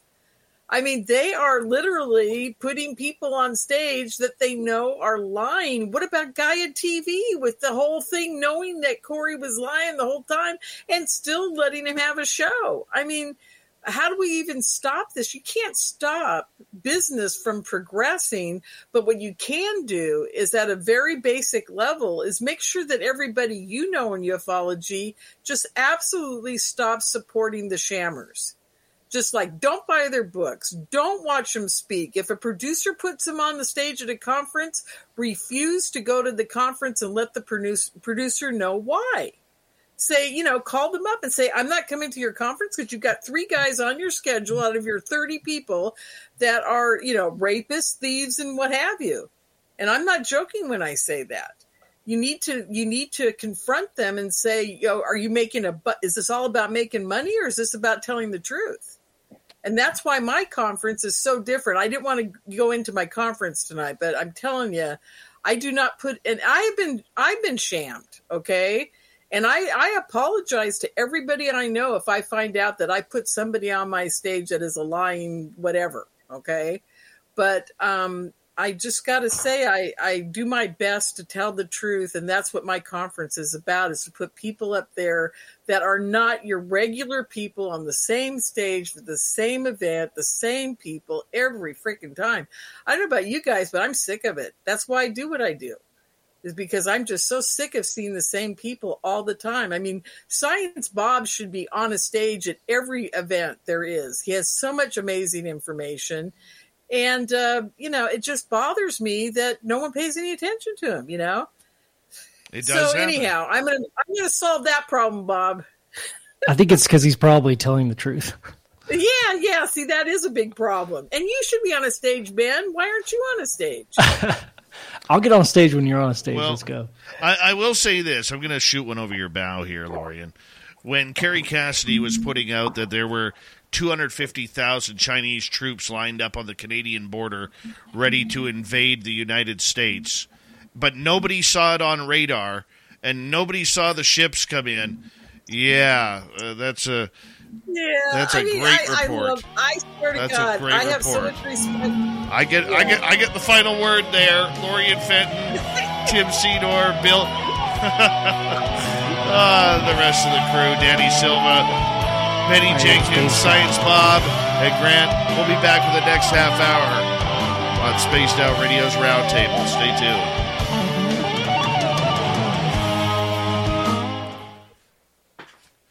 All hail the mighty Bumblefoot. Yes. I love him. I love his music. Oh, my goodness. He can play a guitar. Wow. Yeah, it's amazing. Well, you guys are making me laugh tonight. You're making me, do my old ranting thing. I wasn't going to do it. I swear to God, I was going to sit here and keep my mouth shut. Oh, bullshit. You can't do that. Oh, bull. That's terrible. That's terrible. Don't ever think you can. How are we ever going to be watchdogs, you guys? I can't even imagine the thought of it. It's totally subjective. It really is. And even all of us on the show, we're not going to agree on who the sham is. Who's going to set the rules? I mean, there is no. Yeah. There's no legislature to set the rules. Well, we got to. Why don't we put it? We should do it. We should put together the first time in forever an online vote. Let's do a voting system where everybody on UFO Twitter is just gonna troll the shit crap out of it. I mean, I put out stuff on Twitter just so that people who are sitting there silently looking can get information. Because the people, I don't do it for the UFO Twitter. I do it for those who don't want to be known to be on UFO Twitter, and they cease. And you cannot believe some of the private messages I get. I mean, I'm sure you can, but never mind. Yeah. There are a lot of people out there that keep their mouth shut, and they just want to know stuff. Oh yeah, lots of backseat. There's a lot of people that are high up, dude. I mean, way high up. Yeah, dude. Yeah, like Danny Silva beard high up. Yes. And I mean, I don't even not that my friends are shams, but I don't even agree with a lot of my friends on every single issue. It's just there's so much opinion involved. Is your new year still falling flat? You are not alone. This year, millions will be diagnosed with low energy. But Planet Fitness has the cure. Boost your energy with tons of equipment in our clean and spacious clubs for $1 down and $10 a month. No commitment. Cancel anytime. Deal ends January 31st. See Home Club for details. Is your new year still falling flat? Do you avoid stairs with multiple steps? You are not alone. This year, millions will be diagnosed with low energy or low E. But there's a cure. Now through January 31st, join Planet Fitness for just $1 down, $10 a month, no commitment. With clean, spacious clubs and tons of equipment, you can boost your energy after just one workout. Leave low E behind and find your big fitness energy at Planet Fitness. Join in the free PF app for $1 down, $10 a month, cancel anytime. Deal ends Tuesday, January 31st. See Home Club for details. Yeah. And also, Twitter's its own silo, man. Not everybody's is... Those conversations just happen on Twitter. If you go anywhere else, if you go to Lorian's conference, it's all fun. If you go to really any conference, that's the nature of social media. I think talking not just for UFOs though. Yeah. So, Lauren, is there an opportunity today to discuss why MUFON just kind of half deals with the experiencers and won't deal with orbs at all? Yeah, I can explain that. Because I don't know if I want to do it when we're live, right? Yeah. Yeah. This is Dave's show. He's got a set of questions he wants. I want to know. Yeah. Well, the thing with the orb problem is that, as we like to discuss it, is I'm actually doing a science show, around what we consider orbs, and we're going, it's a long story, but the thing with the orb problem is their scientists way back in the early 70s said to them, how can you distinguish what's camera lens, what's this, what's that, what's off of the telescope, whatever. And because of that, they just decided they weren't going to address that. It had to be a craft shape or an unknown light where it looked like a UFO in order for them to deal with it. Having said that, and I'll get to you in 1 second, sweetie, but having said that, the technology with D'Antonio has gotten much better, and he is our MUFON technology looking at all the videos guy. And he's saying now maybe there is going to come a point where he can start examining the orbs in a better light. And that might happen in the future. But if you're talking true orb pictures, that is the reason they don't do it. Because 90% of the time it's a reflection, I can agree with that in certain cases, especially if you're... But at night, it's one of those deals where I've seen plenty of orbs. In fact, orbs is well. Pretty Now, much... what are you just now? Here's the thing: how do you distinguish what an orb is? I'm talking about those pictures where we see like these 1 million orbs around 20 people. Those type of things. Is that what you're talking about, Bob? Or are you talking about an actual? No. I'm talking about single things showing irrefutable, violating physics behavior. Oh, you're talking about like a plasma ship that's got the plasma. Whatever. Yeah, I call red orbs. People tell me that red orbs are hiding craft. That's right.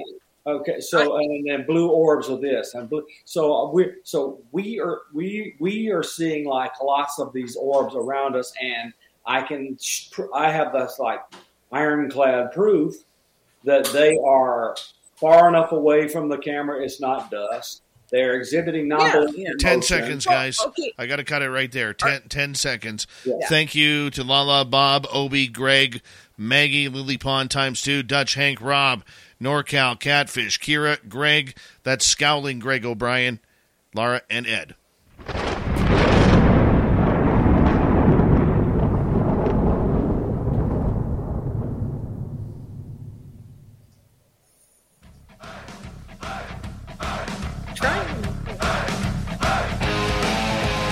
Past the halfway point of Spaced Out Radio tonight. Good to have you with us. My name is Dave Scott. Very much appreciate earning your listening ears. I want to remind you that if you missed portions of this show or others, check out our free archives at youtube.com/Spaced Out Radio. Do old Davey the favor. Hit that subscribe button. Our website is spacedoutradio.com. We have a plethora of features for you. Rock out to Bumblefoot, read the Newswire, check out our swag as well. Follow us on Twitter at Spaced Out Radio, Instagram at Spaced Out Radio Show, and on TikTok at Spaced Out Radio. We're turning the corner here onto another subject because we were told we were not getting any more photos. We were told we weren't getting any more videos. The Navy was shutting everything down. And then, lo and behold, Jeremy Corbell and George Knapp release the Mosul UFO, which looks like an orb flying down one of the roads of Mosul in Iraq. Danny Silva, we're going to start with you on this one. Number one, if everything's supposed to be shut down media-wise by the military, how did Jeremy and George get this out? They've really been doing amazing work. They have maybe some of the best sources. They're also willing to put their butts on the line. And they also work on these things for a very long time to make sure what they're doing is legal and to protect themselves. And they're two of the best to ever do it. They've been keeping this thing going for a long time. Their motivations are totally pure. I can't say enough good things about those guys. They really have just been holding it down. I mean, we got the original videos from To the Stars Academy in 2017 and 2018. There hasn't been a whole lot released. And then Jeremy and George did the 2019 video, and now we have this, and there's more to come. So it's really exciting. No matter what you think these videos and photos are of, it's interesting because it was in government reports, and I think George and Jeremy, that's what they're doing. They're reporting. So they're not co-signing it as 100% a UFO. However,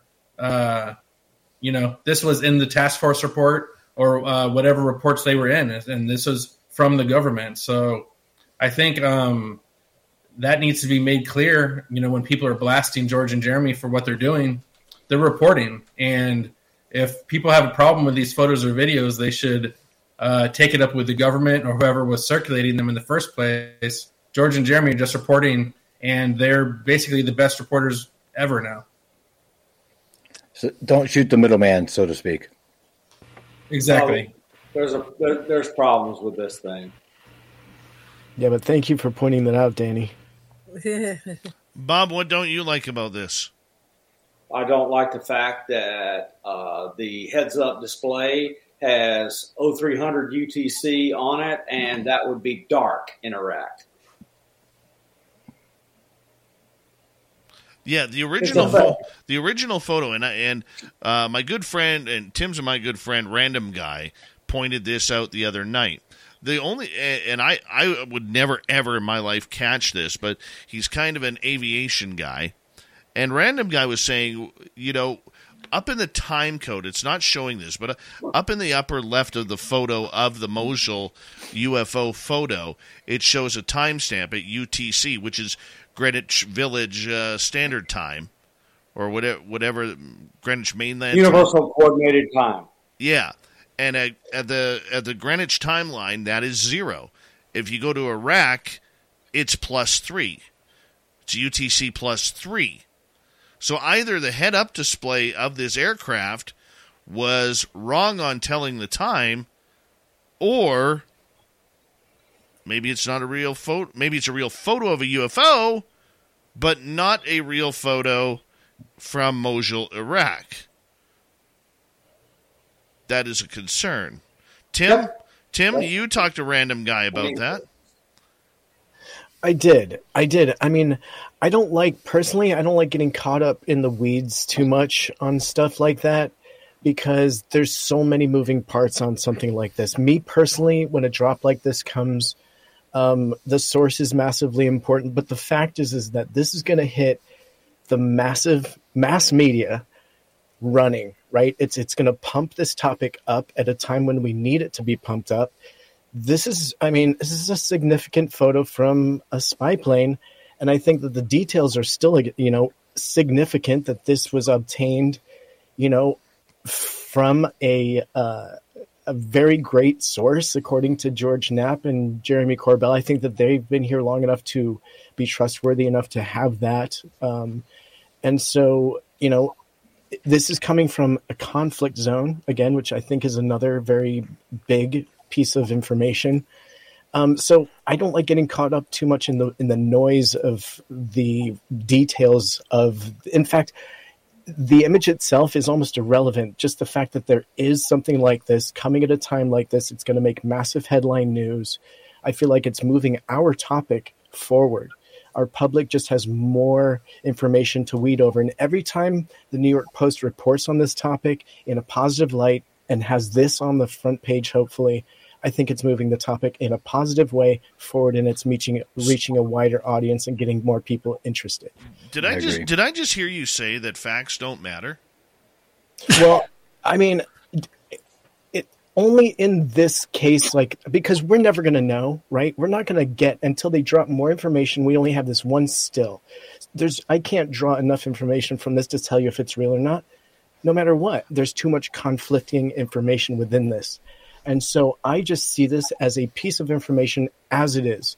And I don't really dig in too deep. Now, yes, we have friends that bring up significant questions, and they are valid. But that is another striation of this that I figure will get covered by the UFO community. Yes, it's important, but the big picture of this is that it's huge. We're making progress. We were told that we weren't going to get anything else from the Navy. I was kind of like, oh man, that's going to really set us back. But then we have this. So I am totally encouraged by this. Whether it's real or not is, again, going to come to light. Hopefully, we are seeing more and more information coming from this source. Let's hope that, JC and GK come through again with some follow-up information, maybe some radar. Well, I'm not saying that it isn't a UFO photo. All I'm saying is head-up displays are usually in working order when an aircraft goes up, especially on-screen display. Spy plane.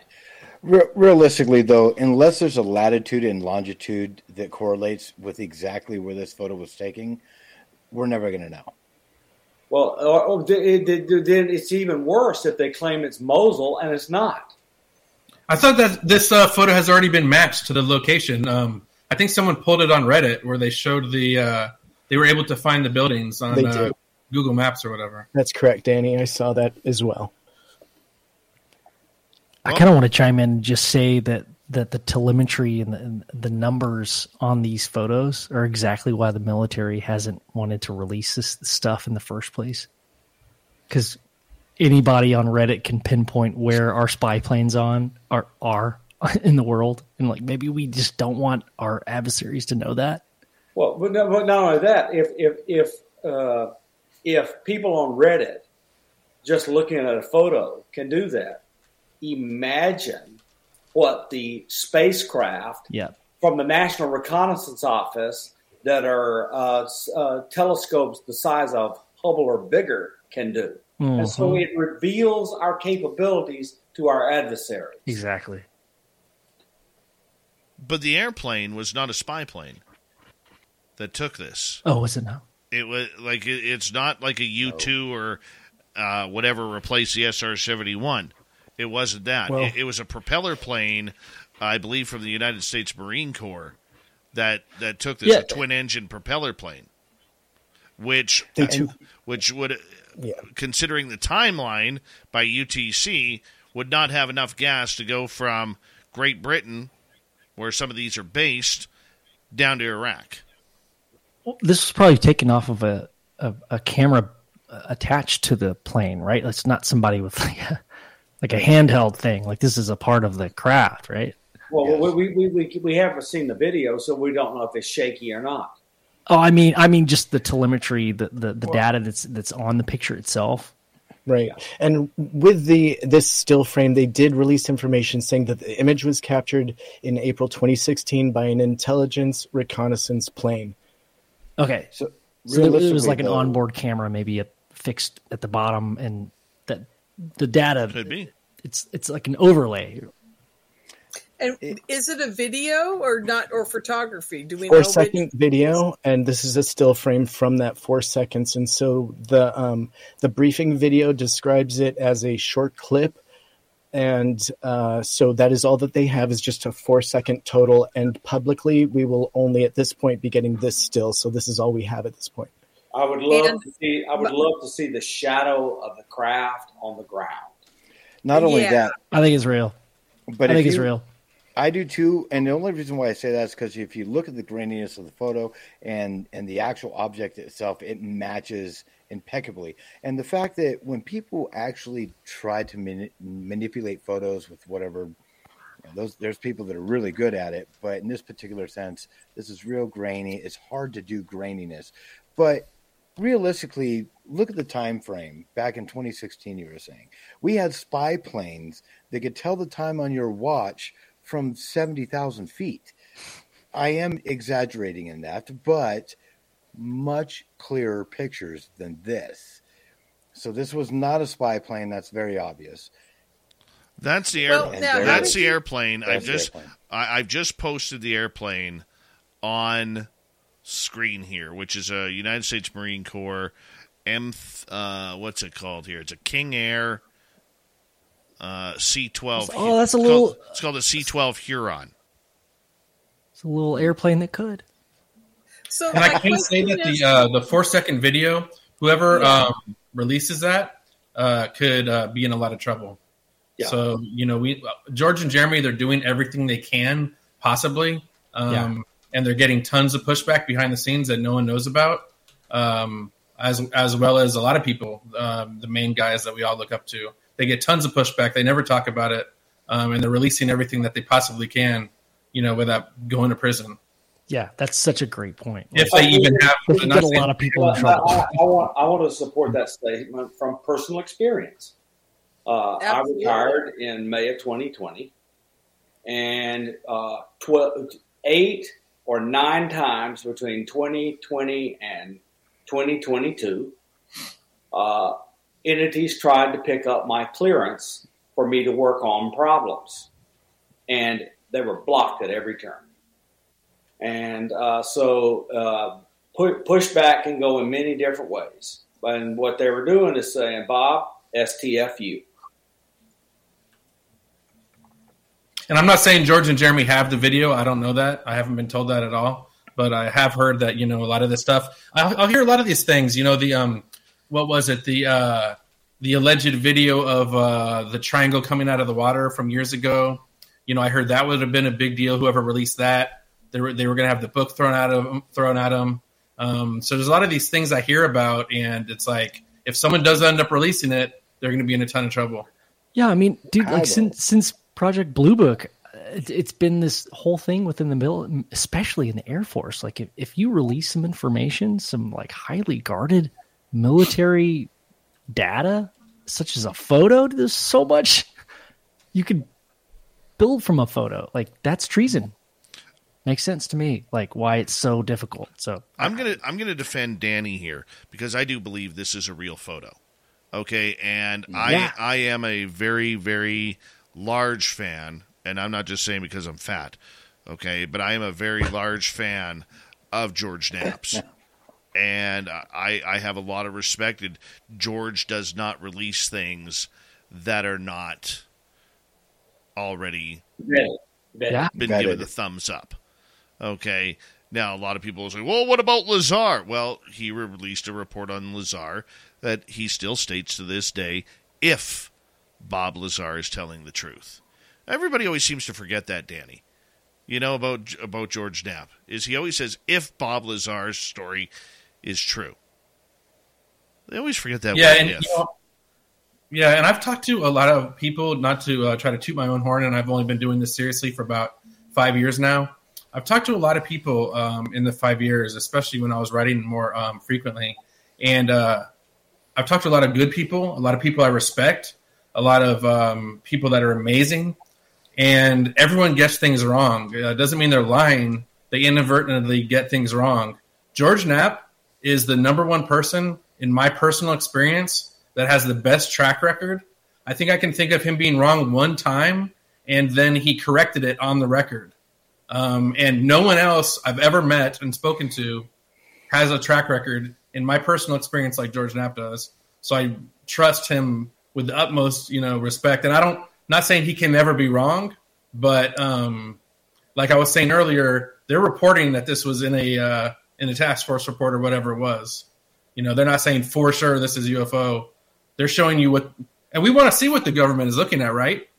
And then some people are getting mad about this, like it shouldn't have been released, and they're getting to see what the government is interested in. Come on.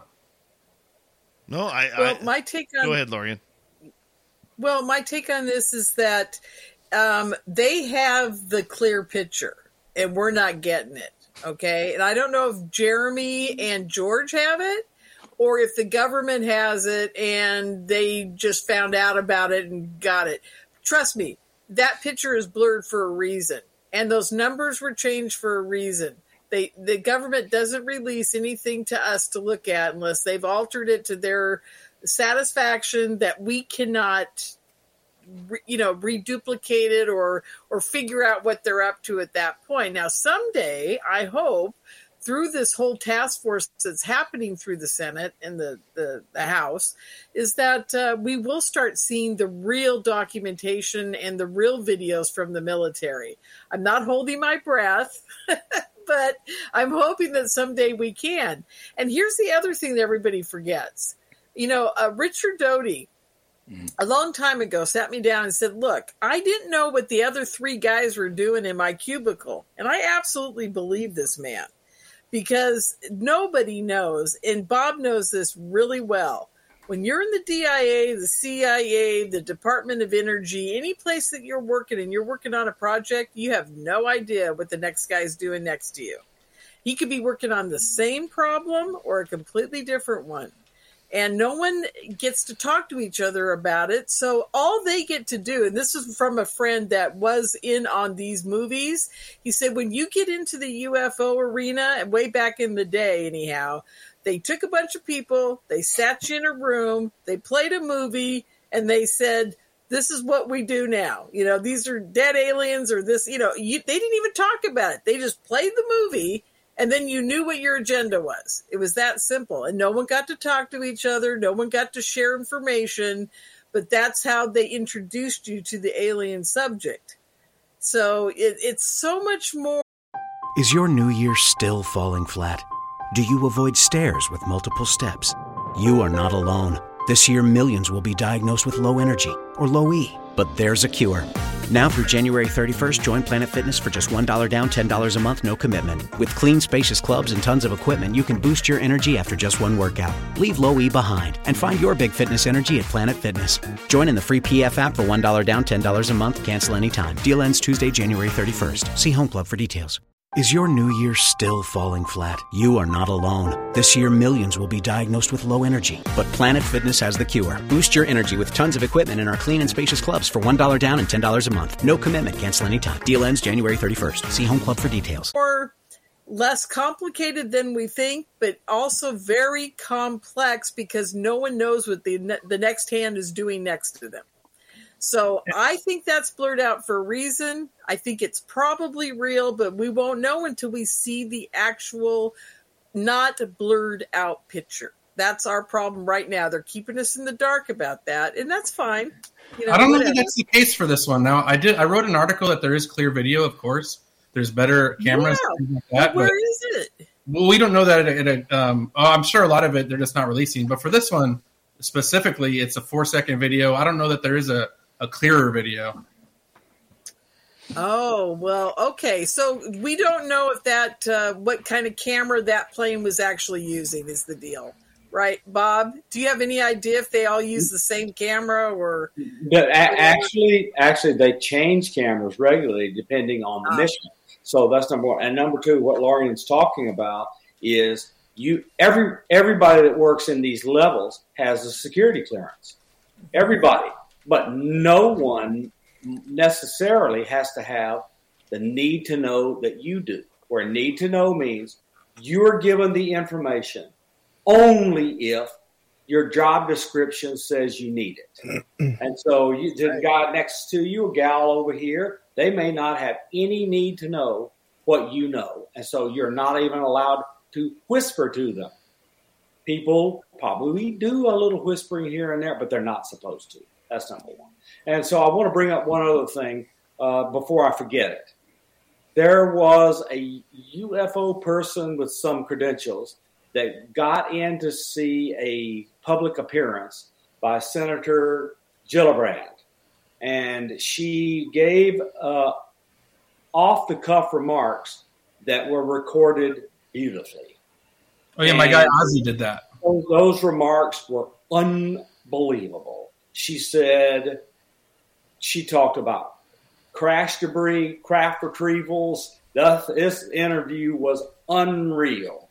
And I hope somebody here and in the audience can remember where it was because I looked for half an hour and couldn't find it. But, I mean, this was really unreal. She said that the current leadership, Sean Kirkpatrick, was told by her and others in the Senate Select Committee on Intelligence, just hang in there and keep doing your job. Even if you're being stonewalled, over time this will change and improve. And so it looks to me like the Congress is not going to sit idle. That was Ozzy Franco. Ozzy Franco, yes, that's who it was. Yeah.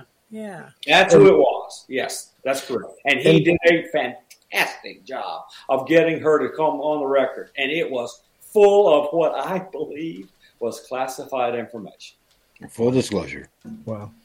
And Danny, just to piggyback very briefly on what Lorian was saying, do you think that potentially they changed the information on the on-screen display here in this still to protect the ways and means?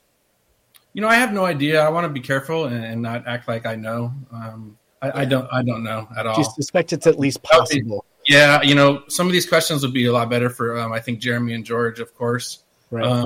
And maybe there is some sort of clear video for this, but from what they have been saying publicly, it does sound like it was just this 4-second clip that kind of accidentally got captured. Who knows? At the end of the day, I'm not there. I wasn't part of the government agencies that were taking a look at this kind of thing, and you know, there could be some other clear video, and I definitely know that they have these better videos. We see them on. I wrote a blog years ago about it, but we see them come out when they're tailing, you know, drug ships and things like that. Now, it's not always the same platforms being used when they're tailing the drug ships, but they have these amazing cameras, and we know there's clear video. Elizondo talks about them. I just don't know in this specific instance whether there is, but that would, at this time, I'm just kind of assuming that this unfortunately may be as good as it gets, other than the 4-second video, which we may never end up seeing because of the highly classified or whatever you want to call it nature of it. I think the greatest UFO picture I ever saw was this inadvertent photo that was taken over Costa Rica, and this looks like an inadvertent photo taken during the different thing, and they went, "Whoops, what's that?" And so I think there's quite a bit of that. And how many of you have been told to go look at a particular set of coordinates on Google Earth, and you go, what the heck is that? And that's just a camera that took a picture. I mean, I think we're going to see more and more of this stuff, inadvertent disclosures. Mm-hmm. I think we're going to see that too. Go ahead. I was going to say, you're talking about that one that actually shows the flying saucer? Oh, yeah. That's the most amazing. I remember that. That was ever. Crazy clear photo. And there's a dark background. The flying saucer was literally lit up in silver. You could see it for exactly what it was. I remember that. Good memory. Well, I have a nearly photographic one, but I'm getting old. On that 99% worked for you. On that note, we are through 2 hours here on Spaced Out Radio. From the Silver Record, Danny Silva, Science Bob. From our After Hours show, Grant Tavius, Maximus Baker, Lorian Fenton from UFOCon 2023. From the UFO Report, we have Tim Senor. And last but not least, the man, the myth, and the legend from UFO Garage Podcast, Little Benny Jenkins. When we come back, we're going to talk about Project Titan and San Marino.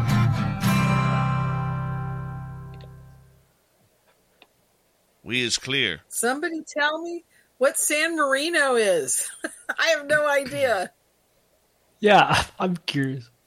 I'm just going to start with. I'm starting with Lorian and Ben. Then they're getting the UN involved in UFOs thanks to Elizondo. Oh, wonderful! Or that's the goal, at least. I thought you were talking about the Apple car. I'm like, what?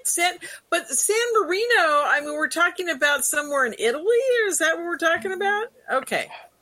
All right. Sounds like an Italian food place down the street. Maybe have a couple meatballs down at San Marino, you know? Put the mozzarella. Yay! Get it. Oh, Bob, I have a scientist from France that wants to come over and speak at UFOCon. Oh, Baptiste, I know him really well. No, it's Vincent. Gosh, what is his name? I don't have it. Oh, wait. Let me give it to you. And would you look him up for me? Absolutely. Because I don't know who. I mean, I looked him up on Facebook and Twitter and all those things, and he seems pretty legit now. I look very interested. Well, I have a ton of European UFO friends, and I have a guy that works for Cometa, etc., that I interact with daily. So I'll find out who it is. Okay, let's see if I can find his name again.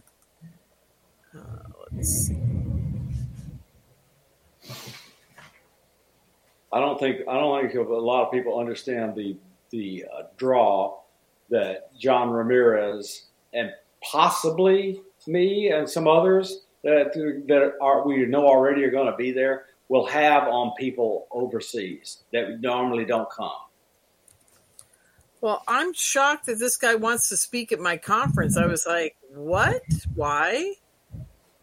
John Ramirez is a great example of how the Watchdog group would not work.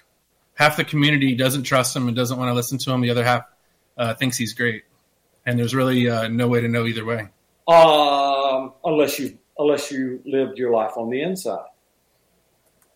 Yeah, but what about the claims he's making? I believe most of them. Is he getting them from official sources or his own sources from YouTube, or what's he doing?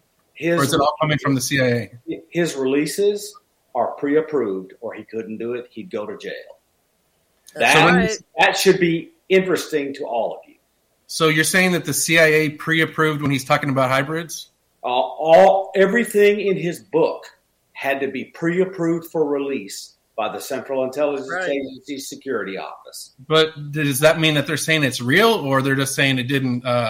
All they're saying is this: we do not consider this a violation of your security oath. Right. So that doesn't mean. So if he's BSing, that doesn't mean that it wouldn't be. That is absolutely true. But I personally believe a lot of it. Yeah. Yeah, he's another one. I mean, it's just hard. It's hard to call it. And half of UFO Twitter hates Elizondo, so I mean that's another part where the Watchdog group wouldn't work. So opinionated. Let me say this: I believe that Jim Semivan has said things that are even more shocking than stuff John Ramirez has said. And Jim Semivan, I know what position he had. Mm-hmm. Holy mackerel! There is no way he's lying. Mm-hmm. Yep, I agree. And he says they're living here on Earth with us. Absolutely. Hey, you guys, look at the old, Bigelow episode with 60 Minutes. Come on. He said it years ago. I thought that was the first day of disclosure. And I thought it was all over. I thought we were like, oh, yay, it's all done. Bob did it for us, right? But nobody even cared. The other thing that keeps bugging me is why people always yank and turn to the CIA. All the people at Skinwalker and Bigelow, they work for the DIA. That's right. Oh. You got to get, and a lot of people don't understand a lot of stuff happens in the Department of Energy. And one of the reasons it happens in the Department of Energy is they have a separate and nearly carefree classified data system that is not connected directly to the intelligence community and DOD, and they can get away with murder. I was just going to say that the only reason that I ever believed Bob Lazar's story is because he was approached by the Department of Energy. He was not approached. It was EG&G that approached him. So I knew it was real then because every scientist I've ever known that's worked for anybody was approached by these guys. And they do it in a backhanded kind of little manner. They kind of come up to you and get to know you, and then they spring what they'd like you to do for them. Okay, so my favorite story that illustrates how classification works around this system is a guy was brought to an office and told what he would do. And the person who was interviewing said, okay, this is the last you'll ever see of me. And I have never seen what you're going to do. And I'm never going to go on the inside. I'm stuck out here forever. I envy you. I mean, that is the level of effort they go to separate people and segment it so that no one knows every piece. All right, guys, I'm gonna get you to hold on. We're coming back in 20 seconds. Thank you to all our super chatters tonight, including the chat. I posted it for you. Oh, I'm sorry. I'm sorry, Dave. Thank you. Appreciate you. I love you. That's Lorian Fenton, everyone. I love her. Interrupting Dave. Oh, it's a Melinda. No. Here we go, everyone. Here we go.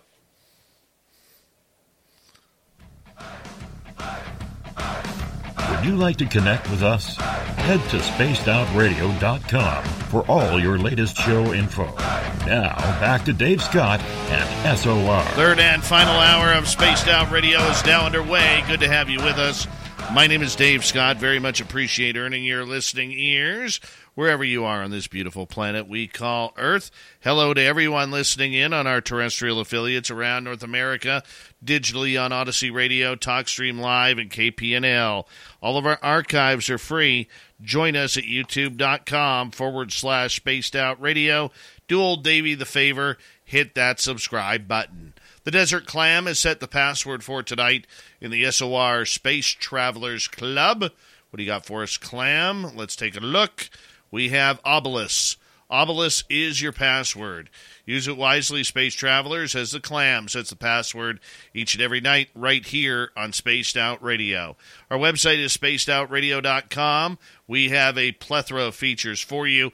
Rock out to Bumblefoot, read the news wire, check out our swag as well. Follow us on Twitter at Spaced Out Radio, Instagram at Spaced Out Radio Show, and on TikTok at Spaced Out Radio. We continue on with our SOR Roundtable tonight. Great panel tonight with Science Bob from UFOCon 2023, Lorian Fenton from the Silver Record blog, Danny Silva from After Hours on our weekend show on our YouTube channel, Grant Baker, little Benny Jenkins from UFO Garage Podcast, and from the UFO Report, Tim Senor. Before we get going too hard here in the next hour, Lorian, I want to bring you up here for a second because you have what I think is one of the best UFO conferences going in North America.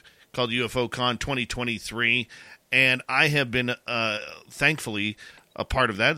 This will be my 4th time coming down, where I will MC this year's event for you. And I would love for you to tell people what they can expect on March 17th through 19th at UFOCon 2023. Wow. Okay. I wasn't expecting that, but thank you. We are going to have some amazing experiencers speaking for the first time. And one of them, just to bring this out of the blue, was really crazy.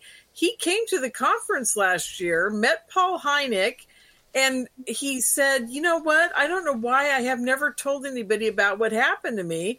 And Paul listened to his story there at the conference, and he said, my God, man, that was an amazing story. You should tell people. And so he called me up this year and he said, I'm a professional speaker in my other life. I would love to present at UFOCon this year. And I said, I'd love to have you. And I mean, this is how it happens for me. People just show up out of the blue. Another story is Barbara Eberhardt. She is 75 years old, maybe 80. I can't remember. She's old, okay? And she just discovered a few years ago that she's been going on ships and helping with the babies, the space babies, all these years as a nanny, kind of nursery gal. And she said, well, I just don't know what to do with all this info. I said, look, get on the stage, make a PowerPoint. She actually hired somebody to help her make a PowerPoint, and she's going to get on stage for the first time and tell her whole story to everybody about what's been happening to her for almost 80 years now. And it's just wild. I mean, it's so much fun to hear new speakers. I can't tell you guys. I have people actually leave my conference laughing or crying or both because they say, I can't believe it. I had so much fun this weekend. I wish it would never end. And the reason why they do this, they said, look, I've been to all the other conferences and they're fun. They're okay. It's nice to meet up with my friends. And I listened to some interesting speakers, but I've heard them all before. And I said, yeah, see, that's the thing. These are all brand new experiences. And I got to say one last thing about it. It's a very small conference, and I keep it that way. This conference will never be 2,000 people. It's always going to be 200 to 500 people. That way you guys all get to know each other. And one last thing, we don't do Q&A. You know why? Because if you're an attendee of the conference, all of the speakers will hang out with you. Your guys are all going to go to dinner together. You're all going to be sitting at the bar together, having a good time, and you're all going to get to know each other. And that's the importance of, I think, having the conference is so everybody can learn from each other. And remember, it is truly a personal experience, and you get to share it with other people, and nobody judges you. And that's the best part about the conference, I think, is that everybody gets to be together as family. And Science Bob is going to be speaking there. Yeah. Bob, what are you going to be talking about? Oh, gee, I wonder what. Okay, so the last year, I can't even describe my life. Okay, so I went from scientist looking for nuts and bolts craft with some belief in some of the other stuff, because I had been to Chris Bledsoe's house, and I went, hey, you know, Chris Bledsoe, he had this experience is unique to him. It'll never happen to me. And then suddenly I had a hitchhiker. And then suddenly I had this. And then suddenly I had that. And all of a sudden I got my mother passes away, and somebody gives me a personal reading, and I go, oh my goodness, my mind was opened. And I began looking at this kind of other side of the situation than a nuts and bolts craft. And it's a lot more interesting. And guess what? It turns out to be bloody real and reproducible and visible and see stuff. Every single day of my life, I can take a picture of a craft in my sky. Every single day, because of the woman I live with. I mean, I would just tell you, it's just, you can't begin. So we are going to show and talk about our experiences. She wants me to do the talking, but it'll be, she does 90% of the camera work. because she's just obsessed with looking at these videos and finding these craft and these other things. And we were just driving down the road the other night. She decides to take a picture of the moon above this train track crossing. She just decides to grab her camera and do it. And there is some wiggling energy in the middle of the frame. And we went to 4 different digital forensics people, and every one of them said without exception, this cannot be reflections. There's nothing corresponding to it for it to be lens flare, etc. This is weird. That was every one of them's answer. And so that is my everyday life now. So we have a lot to say. You're a weirdo. Yay, I'm so excited. You're a weirdo. That's all I'm going to say. All right, let's turn the tables here. Let's run but before we do, let's remind everybody, you go to UFOCon2023.com. You can get tickets there, and it's going to be a great event. I cannot wait to get back down there and hang out with all of you. Thank you so much for allowing myself, Lorian, and Spaced Out Radio to be a part of your event. And Spaced Out Radio is the place to be, man. I'm telling you. We love you. Well, we love you too. We love you too. All right. San Marino happened. Now, if you don't know where San Marino is, it's a little country. Little. You know, most cities are bigger than this. Okay? It only has a population of about 34,000, surrounded by Italy. Literally, it's in the middle of Italy, all surrounded. But for some reason, San Marino has taken a big chunk of the news in UFOs. Little Timmy Senor, let's start with you on this one, because San Marino is planning on heading to the United Nations to talk about some UFOs. Is your new year still falling flat? Do you avoid stairs with multiple steps? You are not alone. This year, millions will be diagnosed with low energy or low E. But there's a cure. Now through January 31st, join Planet Fitness for just $1 down, $10 a month, no commitment. With clean, spacious clubs and tons of equipment, you can boost your energy after just one workout. Leave low E behind and find your big fitness energy at Planet Fitness. Join in the free PF app for $1 down, $10 a month, cancel anytime. Deal ends Tuesday, January 31st. See Home Club for details. Is your new year still falling flat? You are not alone. This year, millions will be diagnosed with low energy. But Planet Fitness has the cure. Boost your energy with tons of equipment in our clean and spacious clubs for $1 down and $10 a month. No commitment. Cancel anytime. Deal ends January 31st. See Home Club for details. This is great news. Great news. It is indeed.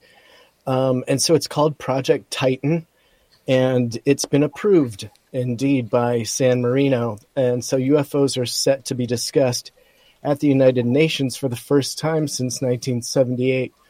And so just this past week, the Parliament of San Marino voted in favor to participate in Project Titan, meaning that San Marino will submit a proposal to the UN for the creation of a permanent office tasked with the preparation of periodic global conferences dedicated to the scientific study of UFOs. And in the proposal, it looks like it's going to go and be submitted to the UN Secretary General before undergoing a preliminary examination and discussion. And then following that, the proposal would be submitted to a vote at the General Assembly. And so if successfully passed, the UN would run the new office, which organizes the periodic conferences hosted by San Marino, and basically becoming the Geneva of the global UFO study. And so the conferences would be accessible to private and state-backed researchers and organizations. And so this was Project Titan, and it was a proposal that has been put together and supported by people like Team Elizondo and others pushing for this to be progressive. And so it's massive for people that are looking for this topic to be looked at globally in a position where all countries can bring their own data to the table potentially. Now, let's consider that, again, 35 years ago when this was brought before the UN, it was actually squashed. And so the topic wasn't brought forth. Hopefully, I am understanding that they're bringing such people as Richard Hoffman, and also I'm forgetting his name, but military personnel will be representing there and recently did represent there. So bring the possibility of this being, something in our air that needs to be addressed is definitely potentially bringing some urgencies to the table on this topic. Danny Silva, let's get to you on this one, because I know this story really intrigued you regarding the importance of the UFO topic finally hitting the United Nations at some point here in the future. It's cool to see something that Lou Elizondo has been hinting at and working towards for many years. It's been a big win for him, and that's kind of what it boils down to for me. I would be in wait-and-see mode of what the UN can accomplish, but I know this was one of Lou's long-term goals that he's been working on, along with others, and it's just really cool, and it's more of his what he's doing working, and it's amazing. I hope that it gets picked up by the UN, and I don't know, they get some sort of a program going or whatever they may do, where they're able to investigate it and get countries to work together, because I know that was another one of Lou's goals. He wanted countries around the world to be involved and kind of working together. And it's really amazing that the things he's been doing has been working not only in the United States, but internationally. So hats off to him. I get that, and I think it's great, too. It doesn't matter whether it's Elizondo or anybody, because the fact that this is going to hit the public, there's a greater chance that the media is going to pick this up as well, Grant. I mean, we want to see this story explode. It may not get picked up by journalists here in North America, but there are going to be journalists around the world who look at San Marino and what they're going to state and say, you know what? We need to cover this. This is a worldwide problem. It's not an American problem. It's not an Italian problem. It's not a Canadian problem or a Brazilian problem. A worldwide phenomena is happening that is now going to be talked about rather than everything else that we hear all the time. Exactly. When it comes to the United States, everybody's watching, and of course I live here, so it's us, so to speak, holding the smoking gun. And it's really nice because, yes, this is a global phenomenon. And you hear things all the time. There's different countries. We're not the only ones that are experiencing this. Canada experiences it all the time.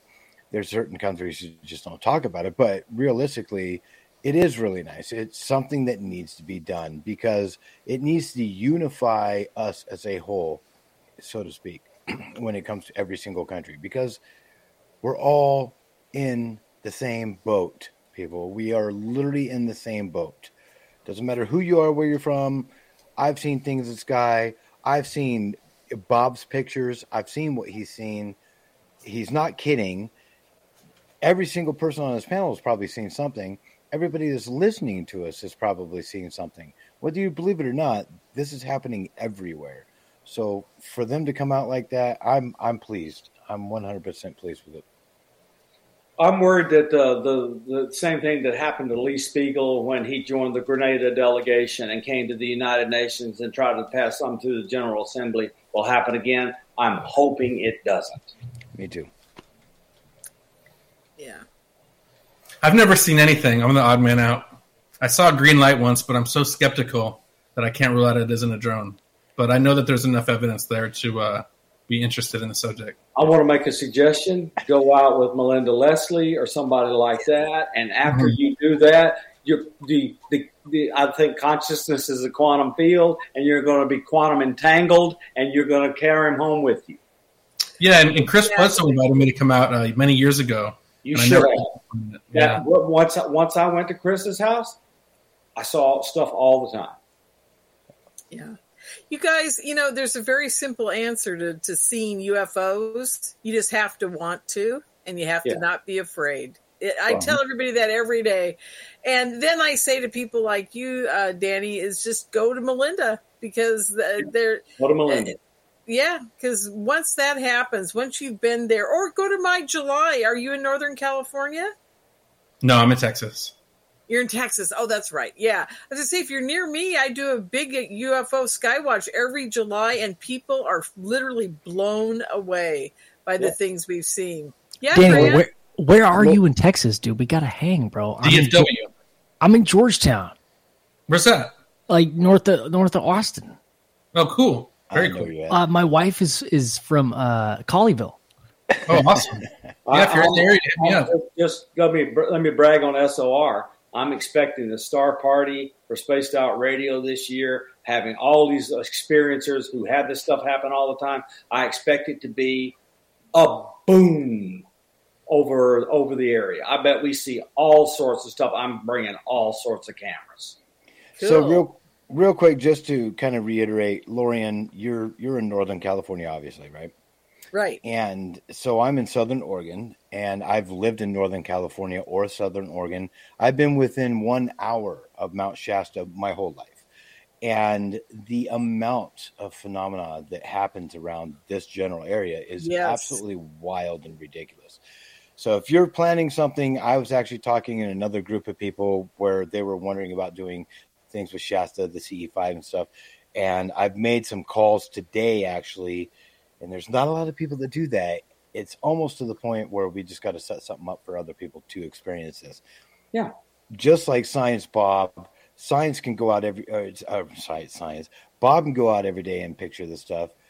If I really want to wait long enough, I can do it. I know Dave's seen all kinds of crazy stuff. I'm a weirdo. Do you guys think it matters about ley lines? Does it matter where you're at on the planet? No. Or if you get enough people in the same area? No. I'm gonna alienate half my science friends. Intent and desire and being at peace and not being afraid is all that's needed. That's right. Certain things do attract them, though. Bob, let's get back to Let's get back to San Marino here for a second, because we got about 4.5 minutes before we got to go to break. Yeah. To me, this is a great breakthrough, and I hope that subject is brought up properly with this. When it gets to that level of the UN and those type of high-end meetings, there really is no games that can be played at that point, is there? Well, I mean, yeah, as a matter of fact, yes, there is, because the UN is one of the most political organizations in the entire world. So I'm expecting, say, the certain powers in the United States who are wanting to look at all of this as a threat so that they can get a ton of money, they're going to try to weigh in and stop some of this stuff from happening. I mean, that's what happened with the Grenada delegation. I'm worried it'll happen again. That'll be cool. Lorian, your thoughts? Well, I think it's wonderful, but again, I'm on Bob's side of the fence here. I can't see individual countries with their national security and all the things they're worried about sitting there sharing all their information with another country through the UN. I mean, if you think about it, it's going to be like, who's going to spill the beans and tell the truth in this group of people? It's like, how much are you going to tell them about a crash retrieval that you just had? You know, I mean, it's like, which country, what person in the Department of Defense, in the or the intelligence community, is going to want to go to the United Nations and tell Russia and China how to build a weapon? That's right. Hey guys, I brought a bunch of metal materials in my pocket. You know, they're gonna walk through. These alloys will make you utterly impervious to any weapon. Yeah, and make you cloak to invisibility. I mean, yeah. I mean, it's a great idea and good for Lou for doing it, but you know, it's going to be a surface level, you know, basically a psyops between all the countries trying to figure out who's going to spill the beans first and who has the most toys. 1,000%. But this is why. Yeah. But this is why Lou Elizondo stated many times, and Denny, please correct me if I'm wrong. The reason why they wanted San Marino to be the country to bring this to the UN was because they have no secrets to hold. They're not a military country. They aren't a giant finance country with a lot of money on the line. You know, they really recognize democracy and their citizens and the voices of their citizens, because it's easy. There's only about 34,000 citizens, and that was the importance, because San Marino has that type of pull, Danny. I did hear that, but also, you know, I don't know too much about it to speak to that. I do know that Lou, just speaking generally, Lou, Mellon, these guys, they've been working at this for years, and I can't say that what was just brought up, you know, about the problems with this not coming up. But, you know, I would like to think, hopefully, that they've thought about this kind of thing, and hopefully it's being addressed and they're playing the long game, but I don't know for sure. And everyone's concerns are definitely valid. Tim, 1 minute. You got the final words on this. I think that this project hugely is important, especially in this day and age when we're so divided on not only this topic, but just on everything. The world is in turmoil. So if we can possibly unite on this one thing, then I think it would bring our planet together. Yes. Tim is well-spoken, and he gave a great synopsis of this topic earlier as well. Well, you know what? He thinks before he speaks. That's something I haven't learned yet. Something I haven't learned. Yeah. And he's really handsome, by the way. So It's overrated. Yes, our resident Howie Mandel. That's exactly what we're talking about here. Doesn't he look like Howie Mandel? Let's be honest. Yes. A better version. Yeah, better version. I agree. Panel, we got another 30 minutes here on Spaced Out Radio before we say goodnight. And when we come back, it's a mystery topic. It's a mystery topic. I may take these guys off of UFOs and get into some serious woo. I don't know yet. I got a few written down here. We'll surprise the panel when we return for the final half hour of Spaced Out Radio. My name is Dave Scott. Thank you so much for tuning us on in. We will be right back.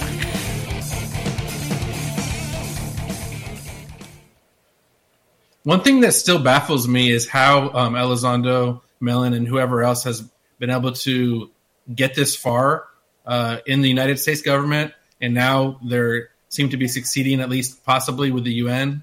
How they've done this is there needs to be like a movie made about it, just the behind-the-scenes stuff. It's really hard for me to even understand how they were able to do all this. They literally should have had cameras following them. They have not done it unscathed. I mean, Lou Elizondo has paid a heavy price for doing this. Mm-hmm. Heavy price. And Mellon, he's just comes from a family that's impervious. That is true. You got that right, Bob. What does that mean? He is of the Carnegie Mellon Bank family. They are. I'm sorry, I just don't know. I don't know. Nobody's going to cross them in the government. Like bank, like the federal bank, or no, the Mellon Bank and Carnegie Mellon are named after Chris Mellon's ancestor. Yeah. Yo, wait. Let's put it this way, Ben. He's filthy Google him. rich. Google him. He's filthy rich and owns part of Chase Bank. Okay. Whoa. I think it's Chase, isn't it, Chase, Bob? I don't know the details. Yeah. Well, yeah. So, I tell you what though, I got to talk to him in New York at the Anomalous thing, and he really helped me steer clear of a really ugly problem by telling me not to use somebody to help myself. And I was very appreciative. And he exchanged proton mails and has reacted and interacted. He is a really good guy, in my opinion. He seems like a pretty stand-up dude. He's just straightforward, and his talk. Yeah. I hope when his talk comes out on YouTube, everybody goes and listens to it, and everybody should listen to the first one where Gary Nolan gave a talk. That talk was freaking amazing. I think they're up there already, aren't they? I know the first one is. I don't think the second one is up yet, but I could be wrong. All I'm saying is we need to do a big fish fry. Science Bob. No kidding. I'm ready to come to Texas and go fishing. Hey, bro, And if you haven't had Texas catfish, your big fat uncle gonna bring you a fish fry. you ever had yellow cat, man? I love catfish. Oh, dude, Texas yellow cat, man. That comment was really funny. It was hilarious. Yeah, it was hysterical. It really, I was laughing. Wow, I could barely contain myself, Dave. You bum. Don't blame me. You want to try some? Blame old Meaty Toes there. You want to try some good catfish, Ben? Go to the Snake River over on the east side of Oregon, and they got some big old blues, and I mean some big blues. Ooh, they're amazing. Yeah, I grew up in Oregon, and I'm telling you, folks, I've been all over the whole state doing camping, fishing, the whole bit, and Oregon is just freaking amazing. There's nothing like it. I grew up in Alabama. And, I lived there. Growing up in Alabama, my dad was a newspaper guy, and we lived near locks and dams on the Tombigbee River. And occasionally, bad things would happen, and I would get on my stuff and go down into the river, and I would stay there to help look for things that were missing. And the only problem I had was when a catfish that was bigger than I am swam by me. Oh, I'm man. good. Exactly. That'll scare me. Oh, the sturgeon. They're terrifying creatures. They're like actually dangerous. Like aggressive. Yeah. Well, the sturgeon up in the Oregon, like in the Columbia River and things like that, my God, they get to be 30 and 40 feet long. They're like submarines down there. Yeah. Try Shasta Lake. Shasta Lake out of Redding, California. Right there where the dam is. I remember when I was a kid, because that's where I grew up. There was these guys that would sneak out there at about 10:30, 11 o'clock at night with these contraptions, and they were steel cables, and they'd run out there and strap this thing to the huge railing, and they would strap these things down there and throw this bait out, and it would just zzz, all the way down to the bottom. When they started reeling this thing in, it was just, and they would have some massive sturgeon coming out of that lake. Yeah, I don't swim in that lake. I was on a boat on the Fraser River, where if you know the power of the Fraser's current. This sturgeon, we never saw it, but it was so big that it was actually pulling us upriver. And, wow. And then it went underneath a log and swam up the other side. And as it was pulling, it started to sink the boat we were in. We were in a 24-foot boat. 5 seconds. Hold on, guys. Okay.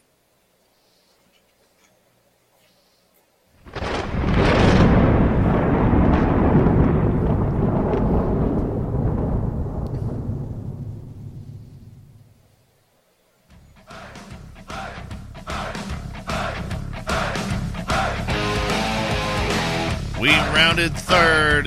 We're heading for home tonight on Spaced Out Radio. I am your host, Dave Scott. Thank you so much for taking the time to join us. I want to remind you that if you've missed portions of this show or others, check out our free archives. Go to youtube.com/Spaced Out Radio. Do old Davey the favor. Hit that subscribe button. Our website is spacedoutradio.com. We have a plethora of features for you.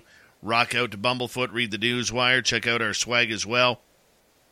Follow us on Twitter at Spaced Out Radio, Instagram at Spaced Out Radio Show, and on TikTok at Spaced Out Radio. Final time tonight, here is our panel from UFOCon2023.com, Lorian Fenton. From the Silver Record, Danny Silva.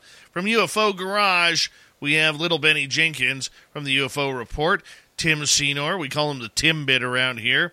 Science Bob is here, and from After Hours, Grant Baker. All right, we are going to have some fun here in this final half hour, because it's been kind of a serious roundtable discussion tonight.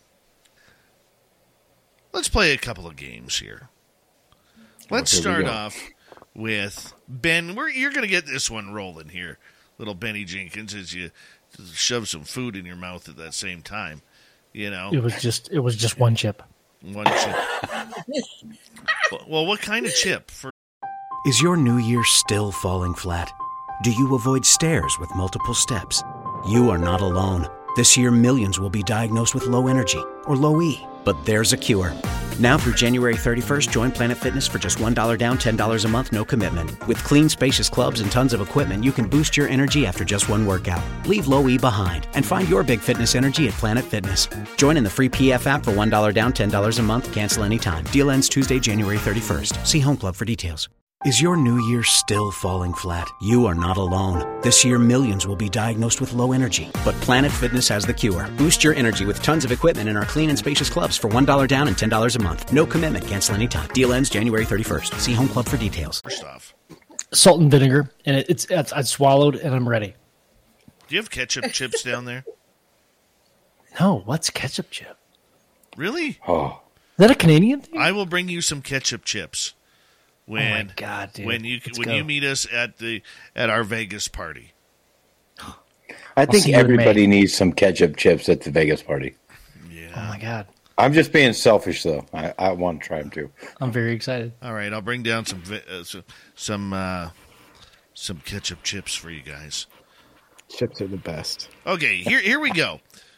I'm the only token Canadian on this whole panel tonight. All of you guys are Americans. So I'm just gonna bow out and I'm gonna have some fun here with you guys.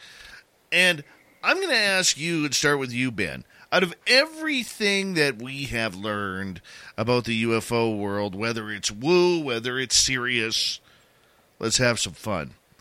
What do you want to see come out in 2023? Ooh, give me your wildest, most outlandish want. Oh, I like that. Oh, I do like that. Okay, so one of my favorite stories that has been a very consistent story, because Joe and I, UFO Garage podcast, we focus more on like experiencer stories. Like we're just very interested in the human condition and like what people go through and the stories. A very consistent story is of the mantid creature, alien, extraterrestrial. I want to know if that's a real thing. Like we've heard of grays, we've heard of tall whites, we've heard of very human-like creatures. Like I gotta know that I gotta think that there's some other entity out there that isn't the 2 arms, 2 legs, 1 head. I've gotta think that there's some other entity out there. Like I want to know if there's a mantis type alien out there. Well, very nice. I would love for that to come out. You want your American government to disclose the mantids. Yeah. Very nice. Well, except it's humanoid. It has 2 arms, 2 legs, and a head.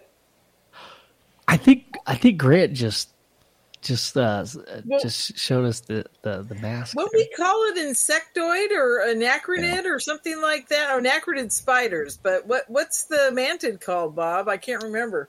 Me either. Insectoid. We need our entomologist. We need our favorite R. Keith Andrews to come and tell us what it's called.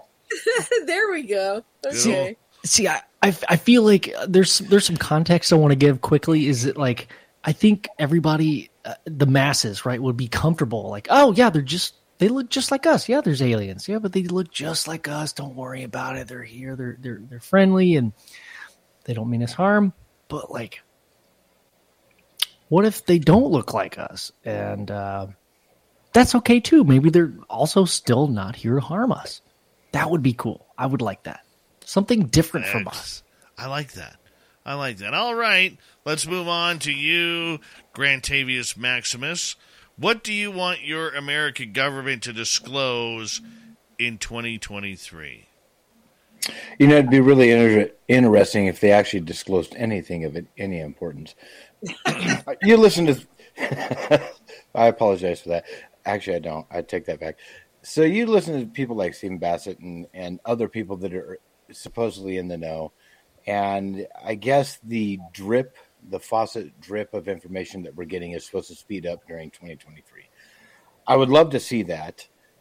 When it comes right down to it, though, I don't think we're going to learn anything of insane value. I've heard different, where we're going to have full 100% disclosure.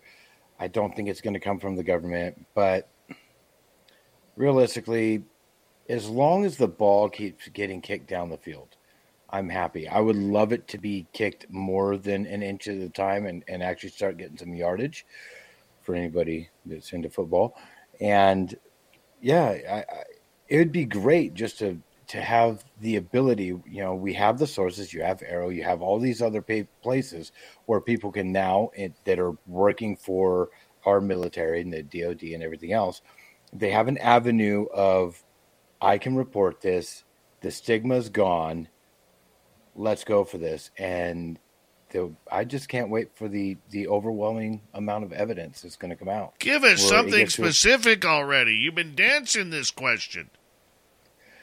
Man, I want to find the dude that pulled up into my window when I was 5 years old and be like, you could have tried a little bit of a different tactic because you scared the living daylights out of me.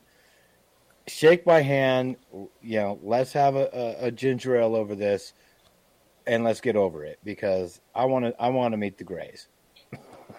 All right. Government Grays for Grant after 25 minutes of dancing there. Danny Silva, let's get to you. 2023, outlandish or not, what do you want to see the U.S. government disclose in 2023?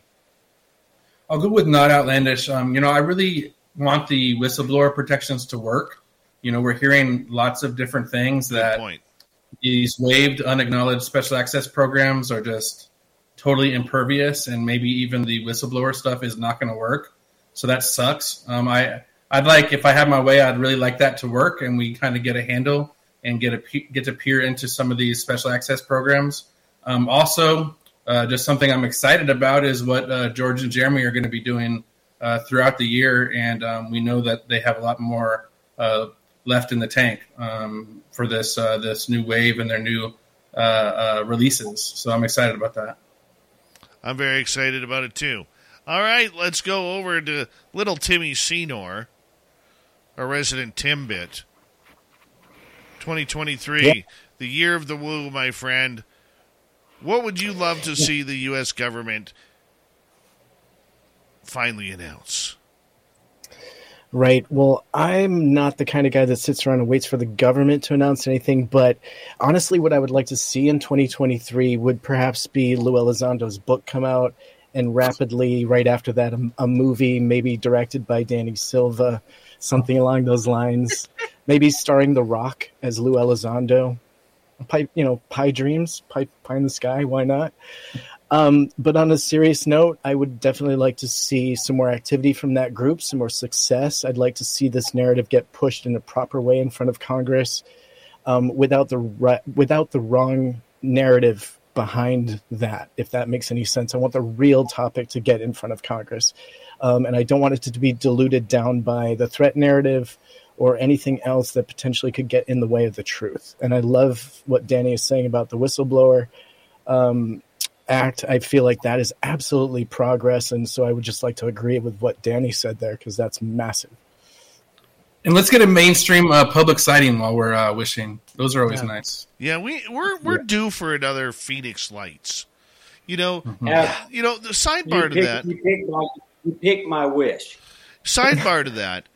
Knowing what we know now about UFOs, do you think people would react to a Phoenix Lights type situation differently now? Obviously, it's going to change because of social media. But Lorian, I'm curious about that with you. Well, to answer your first question, I want the government to admit we have a secret space program. That's my question. I mean, my wish.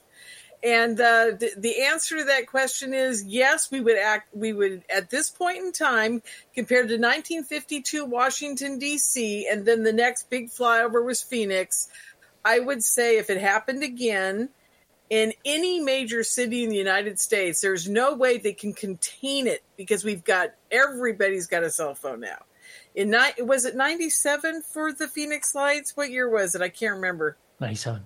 97. Yeah, the phones were not quite there yet. And now it's the cat's out of the bag. If those phones are all out and we get another Phoenix Lights, you guys, that's it. I mean, disclosure will happen for everybody on a consciousness level that will never stop it again. Honest to God. Yep. That would do it for us. We would have disclosure. We wouldn't need the government anymore. It would just be all over the freaking news on every station, in every country, over the whole planet for at least a 72-hour cycle, which is longer than anything gets anymore. But would it though? Don't you feel like the skeptics would tear it up? Didn't we kind of have another Phoenix Lights happen recently? 3 million people. Yeah, I mean, it's just that if you have 3 million people over a major city like New York, I mean, oh my God, that's what, 12 million people or 10, or how about Hong Kong or somewhere in China where there's 14 million or 100 million people? I don't know. I mean, even if it's just 500,000 people, it's going to tear it up. I mean, it's going to change everything. I absolutely believe that. I agree with that too. Science Bob. I'd like to see. I'd like to see. I'd like to see the unification of all the forces in physics and consciousness, so that we can understand how ET is traveling without seeming power. That's what I want to see. Well, Bob, can I change my answer to ditto to that? Yeah, that's part 2 to my thing. If we really do have a secret space program, that's they how already it works. fixed that. That's how it works. Yeah. So you want disclosure of what they're actually using already. And may I add to that? I also want to be a party to the direct construction of two-way telecommunications devices that anyone can use with them. And we'll call it the Ansible. Oh, I like that. Well, Dr. Leonard Susskind has already shown us how to build the Ansible.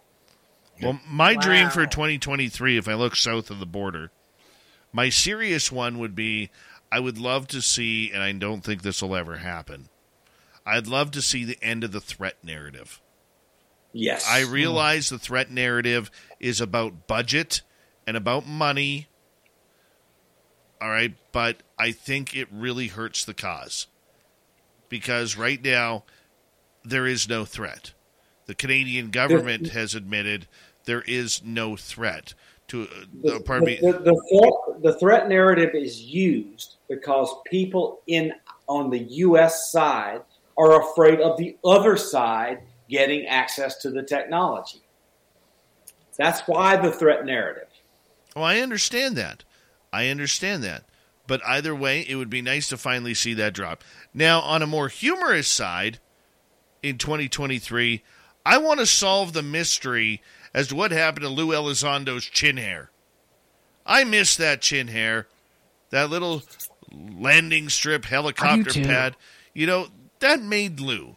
And now he just looks like ordinary, buff guy who could bench press 480 or 500, with just, ease and do it like 12 times. But I miss the chin hair and the power of it. Hey, Dave, can I push back very briefly? Sure. On that statement you just made? Because Ryan Graves has made a lot of work and a lot of effort to get the fact that there is potential flight risk out there for pilots. And I think he holds that close to his chest. Now, I just want to say that perhaps has brought the conversation to a level that brought attention to it. And they're using part of this. Obviously, he was there representing with Hoffman, presenting for this to go before the UN. I feel like perhaps I would personally, we know this isn't a real thing, but is it part of the dialogue necessary to really get it taken seriously, do you think, by the right people? I think it's about money. It's always about money. It has nothing to do with anything but money. But does it move this topic forward, do you think, as TTSA kind of initially launched the whole threat narrative, and then, we still see it today? It is lingering off as the root, but perhaps it needs to continue on a global level, just as the underlying reason that we just need to be aware of it, because it could be a potential flight risk. You're not going to like what I have to say, Tim, and most Please of do our so. American listeners will like what I have to say. The rest of the world doesn't live on threat narratives. So, also, if you look at the NDAA, the report that just recently came out, they talked about, and there was actually verbiage in there speaking about flight narratives and supposed, crashes with these orbs or entities or craft that's in the air. But they have never had not one crash in all of history with any of these. Period. And they actually started out with that and then turned around and said, oh, well, they're out there. These things are way more nimble than any of our aircraft by any means. Half of them are probably not even fully in our dimension when we see them. So the crash narrative is completely, in my book, it's not even on the same table. And if you believe in Grant Cameron's theory of wow, what bigger wow can you have than fly within a few feet of a jet fighter? And not hit it. Exactly. Right. And I think that they were going, that there's so much space debris that is, as we're looking towards, venturing out into space, that there's so much junk up there as well. And they were, I don't think they were just pushing the UFO in this narrative. They were like, there's a lot of stuff up there. It's not just UFO. But we need to be aware of what is up there, so it's not a flight risk as we move out beyond our atmosphere. And I think that was the kind of narrative that they were pushing forward, that we needed to address this UFO topic along with the drones, along with the space debris. Let's group it all together and address it as something that we need to talk about further. And along those lines, I'd like to see the Federal Aviation Administration and NASA brought into the required reporting mechanisms that have been imposed on DOD and the the Director of National Intelligence, because they're not part of it. I think it's like only supporting the cause of this topic is a worldwide topic. It's not the West. It's not the East. It's everybody. Like, yeah, if we talk about safety, yeah, it's our airspace, right? Like, if we're traveling in the sky, and there's other things in the sky we don't know about, we should probably have a cap on that, right? Understanding. That's a very interesting topic because, as Gary Nolan pointed out in the movie Phenomenon, under that electron microscope, remember that scene, Bob? Yeah. Where he says their molecular structure is nothing like we have here on Earth. Right. And no idea what it's for or how it was made. Exactly. And that is probably, I'm throwing out, just ideas here. That's probably because we don't understand their physics. We're never going to hit them. I mean, it's not going to happen. They have something we cannot even understand or grasp. Honestly, I believe I'm in alignment there. Yeah. Like they're not going to hit us. I think we're worrying about it for totally different reasons. The other side of that is some of them crash. So they can have faults. Fallible. They're fallible. Yes. Do you think the ones that crash? Do you think I have a theory? Okay, I could be totally wrong on this, but like the ones that crash are manned by humans and that don't know how to fly them correctly? Actually, I think the ones that crash were manned by robots, and we got our cybernetic organisms, and we got our electromagnetic emanations and fouled up their equipment. Exactly, Bob. Thank you. Because I know that Roswell, I mean, I've been told this by a source I can't even tell you guys about, that the reason Roswell crashed is because of the electromagnetic stuff going on during the storm, but also because they were testing a type of laser and radar at the time. Yep. Okay? Yep. Well, EMPs take out a lot of stuff, so... Well, there's no bigger EMP than a nuclear weapon, which is why they're over every nuclear facility. That's right. Absolutely. And they were. They're more afraid of us than we are of them, guys. I think they don't want us venturing out into space, bringing our weapons with us. Yeah. So, somebody correct me if I'm wrong, but there's some history saying that there were some unknown objects at the first detonation, the very first nuclear detonation. There were some strange lights, which means that this theory that the energy that. Sorry, Dave. No. I know where you're going, but I have to cut you off because we're off in 20 seconds. I'll answer this. We know that almost every launch, if not every launch since Gemini, right up to SpaceX right now, has been followed. Including Elon Musk saying so out loud. Yes. Panel, fantastic night. Danny Silva from the Silver Record, Science Bob, Tim Senor from the UFO Report, from UFO Garage, Ben Jenkins, from After Hours, Grant Baker, and from UFOCon 2023, Lorian Fenton, thank you so much for being here. We really appreciate all of you taking in a fun show, looking back at the month that was, as we're already one down in January, 11 more to go. We got Mr. Ron Bumblefoot Thal rocking in the background with Little Brother is Watching. Bumblefoot is the official music of Spaced Out Radio, rocking us in and out of every single show. Get your horns up for the guitar god himself. Special thanks to everybody listening in at work, at home, in your cars, wherever you may be. Thank you to everyone in our chat rooms tonight.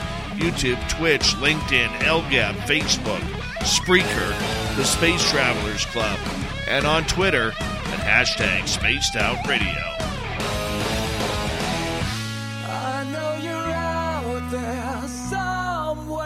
Remember, this show is copyright by Spaced Out Radio and SOR Media Ventures Limited. Thank you so much for choosing to share your evening with us, because together, my friends, we're watching. We own the night. Mr. Bumblefoot, we need a favor. We need you to take us home.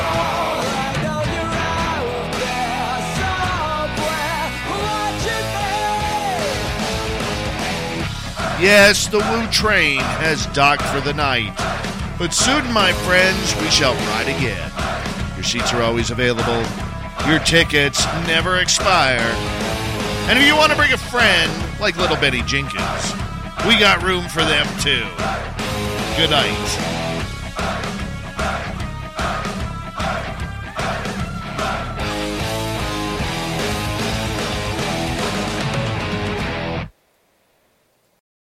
Is your new year still falling flat? Do you avoid stairs with multiple steps? You are not alone. This year, millions will be diagnosed with low energy or low E. But there's a cure. Now through January 31st, join Planet Fitness for just $1 down, $10 a month, no commitment. With clean, spacious clubs and tons of equipment, you can boost your energy after just one workout. Leave low E behind and find your big fitness energy at Planet Fitness. Join in the free PF app for $1 down, $10 a month, cancel anytime. Deal ends Tuesday, January 31st. See Home Club for details. Is your new year still falling flat? Do you avoid stairs with multiple steps? You are not alone. This year, millions will be diagnosed with low energy or low E. But there's a cure. Now through January 31st, join Planet Fitness for just $1 down, $10 a month, no commitment. With clean, spacious clubs and tons of equipment, you can boost your energy after just one workout. Leave low E behind and find your big fitness energy at Planet Fitness. Join in the free PF app for $1 down, $10 a month, cancel anytime. Deal ends Tuesday, January 31st. See Home Club for details.